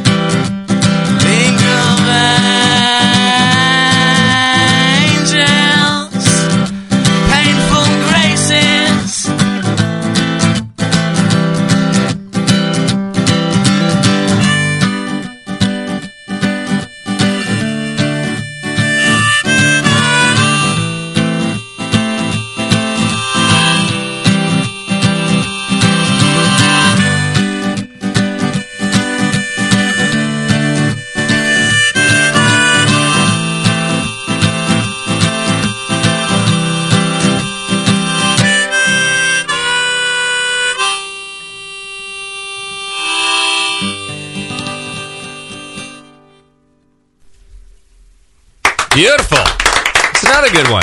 Thank you. Oh, you're going to have to play one of our festivals, I think. This is good stuff. I got to wait and hear the full band. I would love that. But you got Winterfest written all over you, man. Yeah. Thank you. Yeah, I that's really appreciate that. He must have passed out early. Well, I'll tell you, if you like what you heard here, my band rocks. Yeah. They're really, really good. I'm going to have to go check that out because I kind of want full-time musicians. They're That's real what good they musicians, do. yeah. Okay. They live and breathe it. Yeah, I might need the full band experience. Yeah. Okay. Yeah, well, Blues, Brews, and Barbecue. Yep. Is the next opportunity for that. When is that one again? Saturday, August 24th, and it's from 12 I see that to 4:30 or somewhere around there. But we're on from 12 to 1. No. You're on from 1 to 2:15. Yeah. I'm looking at it right here. You can and go we're to on the K-Fog stage. So, okay, beautiful. Yeah, 1 to 2:15 K-Fog stage, downtown Napa. Go to lucasohio.com right now. You can get all this information and find out the other... sorry to interrupt. That's all right. No, sorry to interrupt. But that CD's available, I think, now officially on Amazon, CD Baby, and iTunes. Oh, beautiful. So whichever is your preference. Click Amazon link on our homepage and we all get paid. Click on Amazon link, then go look for Lucas Ohio, well, and he'll get paid, and we'll get paid, and everybody gets paid. Well, everybody but you, Tasty. You just bring in the talent. I see. Yeah. I get a booking fee, don't I? We'll give you a book. Yeah. Oh, yeah, that's right. 10% of what he didn't get. Yes, exactly. All right. So I'm going to play a little bit off of the new album, I think, to end the show is what I'm going to do, if that's all right with you. Yeah. First, let me just say what an honor it's been to be here today with everybody. So I just have some real good, fond memories. Soaked up a lot of information back in the day. Nice. Listening before brewing. Well, thanks for listening, man. It's cool to be here. The honor is ours. You're playing some great music. So I wish you continued success and, a little more radio play, and who the hell knows. Plus, you're already getting some good gigs, man. I think you're on your way. I want to jinx you, and I'm knock on wood. Yeah, you're well on your way to Winter Brews Festival. I would be honored to play that. See, Scott, he'd be honored. So I think we're about done here. We got to do Twitter game. Yep. Got to wrap up the Twitter game. Then we'll do JP's announcements. I'll play JP's song till the end, but then I'm not gonna. Don't turn off the podcast then, because I'm then gonna play Always See You Wide Awake from Lucas, Ohio, after JP's done. What was our Twitter game today? Yeah, Lucas didn't hear it. Our Twitter game was, if Moscow had painted Tasty nude on velvet canvas, what would you trade it for? Or trade for it? Trade for it, yeah. What would you trade it for? Nothing. In the world. What would you trade for it? Okay, the winner of our Twitter game today is going to receive a Lucas, Ohio Slingshot Kid CD. Lucas is going to send it out to you himself. We'll make him sign it, too. Yeah. And so the winner of our Twitter game will do that. Cool. What do we have? Who are our finalists? Yes, Beef. I have Jay, Lucas's brewing buddy from New York, online one. Yeah? Oh. Does he want to tell us bad stories about Jay? Let's take that call. I hope so. He's going to correct us on all those awards, I think. Yeah. Actually, I do have a correction on one of those. The silver on and now it comes out. Okay, I was just thinking about it. Jay, is Lucas full of shit about his homebrew awards? Hey, little does he know that everything I learned is from you guys, so he owes you guys for those medals, actually. Well, he gave us a CD, and that's enough payment for us, I think. That'll be fine. Absolutely. Hey, I just wanted to say, Lucas, sounding great, buddy. The new record's awesome. It's getting heavy rotation in the winery I'm managing right now, and nice. It's awesome. All three records are really good if you guys get a chance to listen to them. We will check out the other ones. This is going to get some play on the Brewing Network here even after he's gone, so it's good I stuff. hope so, man. I hope so. I'll be listening every week as usual, and I hope to hear it for sure. But, yeah, nice job, Lucas. And Thanks, you guys rock as well. Tasty, JP, Doc, Justin. Thanks, brother. Great to see you, man. You guys are awesome. Thank you. Thanks for the call. Cheers, man. Hey, cheers, guys. Good night. Later, Jay. All right. Who are our finalists for the Twitter game? Finalists for Twitter game, Highland Homebrewer would trade both of his eyeballs. Wow. You'd have to after that. Wait, isn't he the guy who's blind? You'd wish you were blind. Oh, I don't know. Maybe. Don't we ever... Wait a minute. Because that's not very much. Eyeballs are a recurring theme in this one. Creepy old brewer would trade his virginity.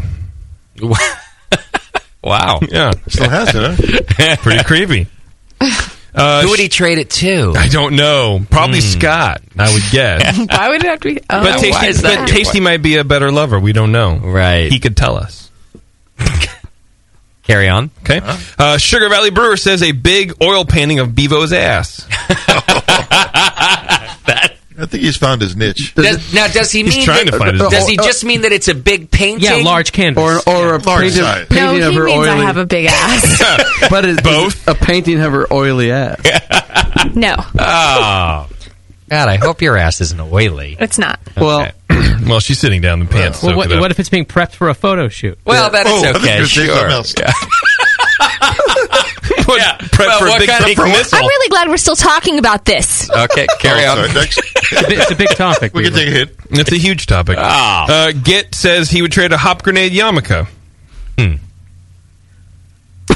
I said, hello? Is this on? Is this on? Cricket. Wayne Perry writes, my eyes after I bleach them. Bleach. So you could get bleached eyeballs. Yeah. Mark Adkins writes, my homebrew. Both are hideous to look at and show a complete lack of talent. Oh.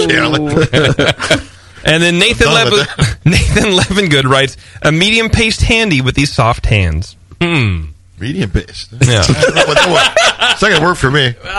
medium. I need it to be rigorous. Yeah. Slow and sensual. So that's it. That's all we got.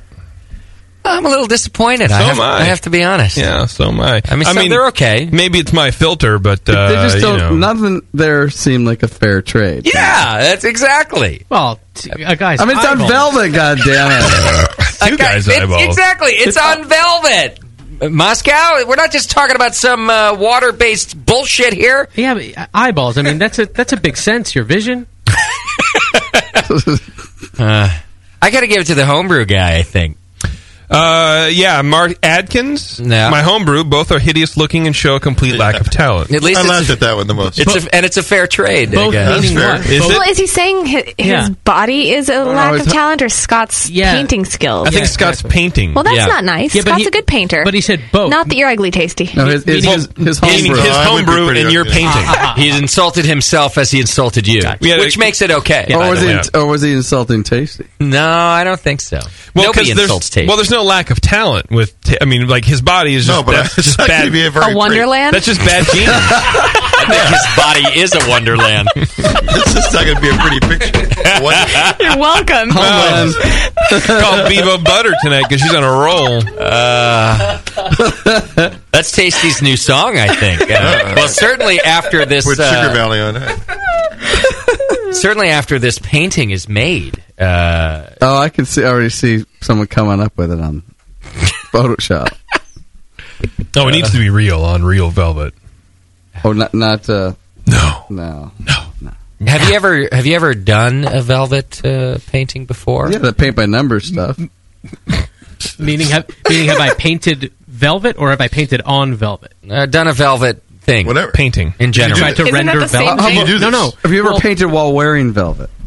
I see. The answer is yes across the board. It's all a yes. Yeah, no, I mean, well, you would render velvet on canvas, or you would use velvet as a canvas. Yeah, do you see what I'm saying? What are you asking? I guess have you it's ever yes. used velvet as a canvas? No, man, no. I would No, man. It doesn't grab paint. No, man. Hello. Well, listen, we're trying to open up your Come world on. here, Moscow. This could be a big thing. I'm closed-minded. Can I say? I mean, those dogs, which is weird for playing poker, they velvet? pop off that velvet. Yeah, haven't you seen that? They come to life right off the velvet. That was painted on velvet? Yes, the good ones are. I thought those were blankets. Jesus Christ! Wouldn't that be a great throw? No, I really thought they were blankets. I know. I'm not saying that you're joking. Can next week's Twitter game be? If we made a throw of Tasty naked on a recliner, what would you trade? It's just it can just go on and on. Where would you display it in your house? Well, I think the better question would you is lay on it. I think the better question is what famous throw blankets are actually paintings. And Bevo could go. The Mona Lisa is a painting? Fucking shit. My grandma knitted an Afghan, and I thought that's where it came from. I thought it was crochet. Yeah. It was the most beautiful thing I'd ever seen that Grandma knitted. I hate you guys. Little Boy Blue is a potholder. I don't understand. This whole thing is insane to me. Who's the winner here? Homebrew guy? Homebrew guy, sure. We are all the winner here. Right? Because we have Mark that ingrained in our mind. All right, Mark, send an email, jp@thebrewingnetwork.com. You're our winner. He's going to get you over to Lucas, who will get you his new CD, Lucas Ohio Slingshot Kid. And get yourself a free CD. Why don't you do that? All right, we're about done here, I think, yeah? Yeah, I think we're done. How done are you? Next week, it is... Wow, we might be on Sunday. Really? What? No way. Sunday session on Sunday? Yep. Actually, it's against my religion. We got a hell of a week coming up because our Brewing Network Homebrew Competition winner is coming to town Thursday night. He's going to have a brew day at Heretic on Friday, so we're going to get you some content there. I have a surprise adventure for him on Saturday. I don't want to mention it on the air because I want it to be a surprise. He's going to have a hell of a time, though, and we're all going with him. And then he's coming on the show Sunday. Also on the show, we've got Block 15 Brewing Company, and we're going to do some Mood Light mead tasting, too. So what's his surprise? Is that a medium speed handy? It's we're going to get him a medium. Well, he's bringing his wife, too. So ski poles. So we'll do, yes. Well, we're getting her a nice manicure so her hand will be extra soft. Oh, perfect. Ooh. Oh, it's not my hand. What am I Yeah, what do you give a shit? What do I care? Right. Well, I think they're going to stay at my house for one or two of the nights. Maybe I can get it. Maybe I can work it. Oh. Maybe I can... well, see, that's what KTG's I thought for. this was my room. Yeah. To work it? Well, to give handies to everybody. Oh, but I was hoping for a new one. Well, you know. Whatever. I don't know. Ever use your left hand. Yeah. Hey, don't force it. Just let it be organic. Right. Things can happen. Yeah. You never know. Here, have another whiskey. A roofie colada. Tell her to use her vagina. That's a new one. That is a new one. Thank you. All right. Are you ready, JP, to I'm take ready. us Are you out ready? of here? All right. Don't hang up after the end of JP's deal because I'm going to play you some more Lucas or before Ohio. it. Yeah. Right. Yeah, really. All you do. All the people.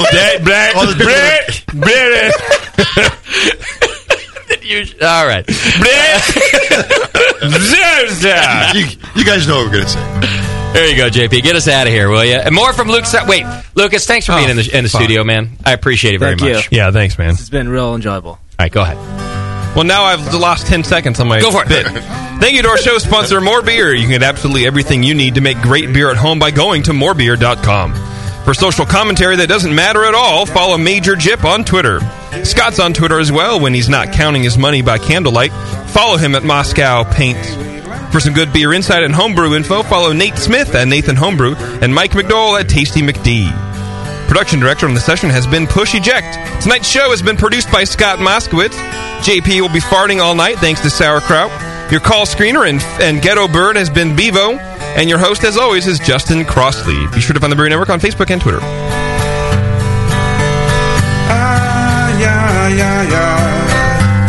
JP's an asshole. Justin's a nice guy and winning the race. JP does great as his charity case.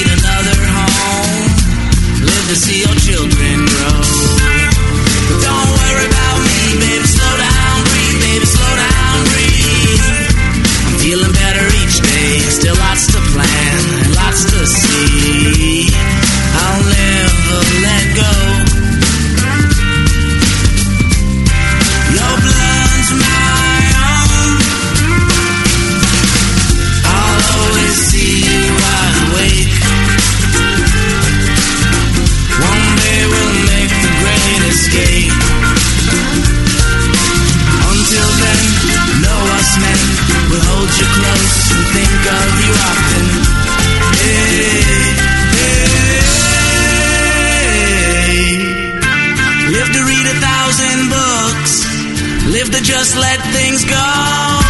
Live to drink the finest wine. live to feel love like mine. But don't worry about me, babe, slow down, breathe, babe, slow down, breathe.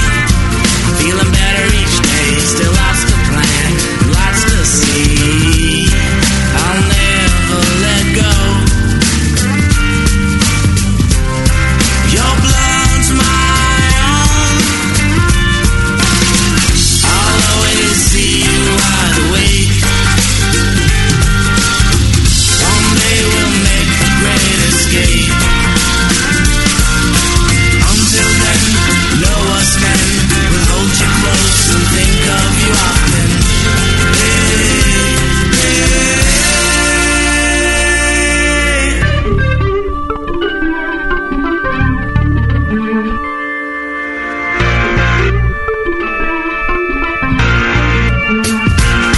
Live to walk slowly, babe. Live to seize another day. Live to ride a horse by sea. Live to tell our story.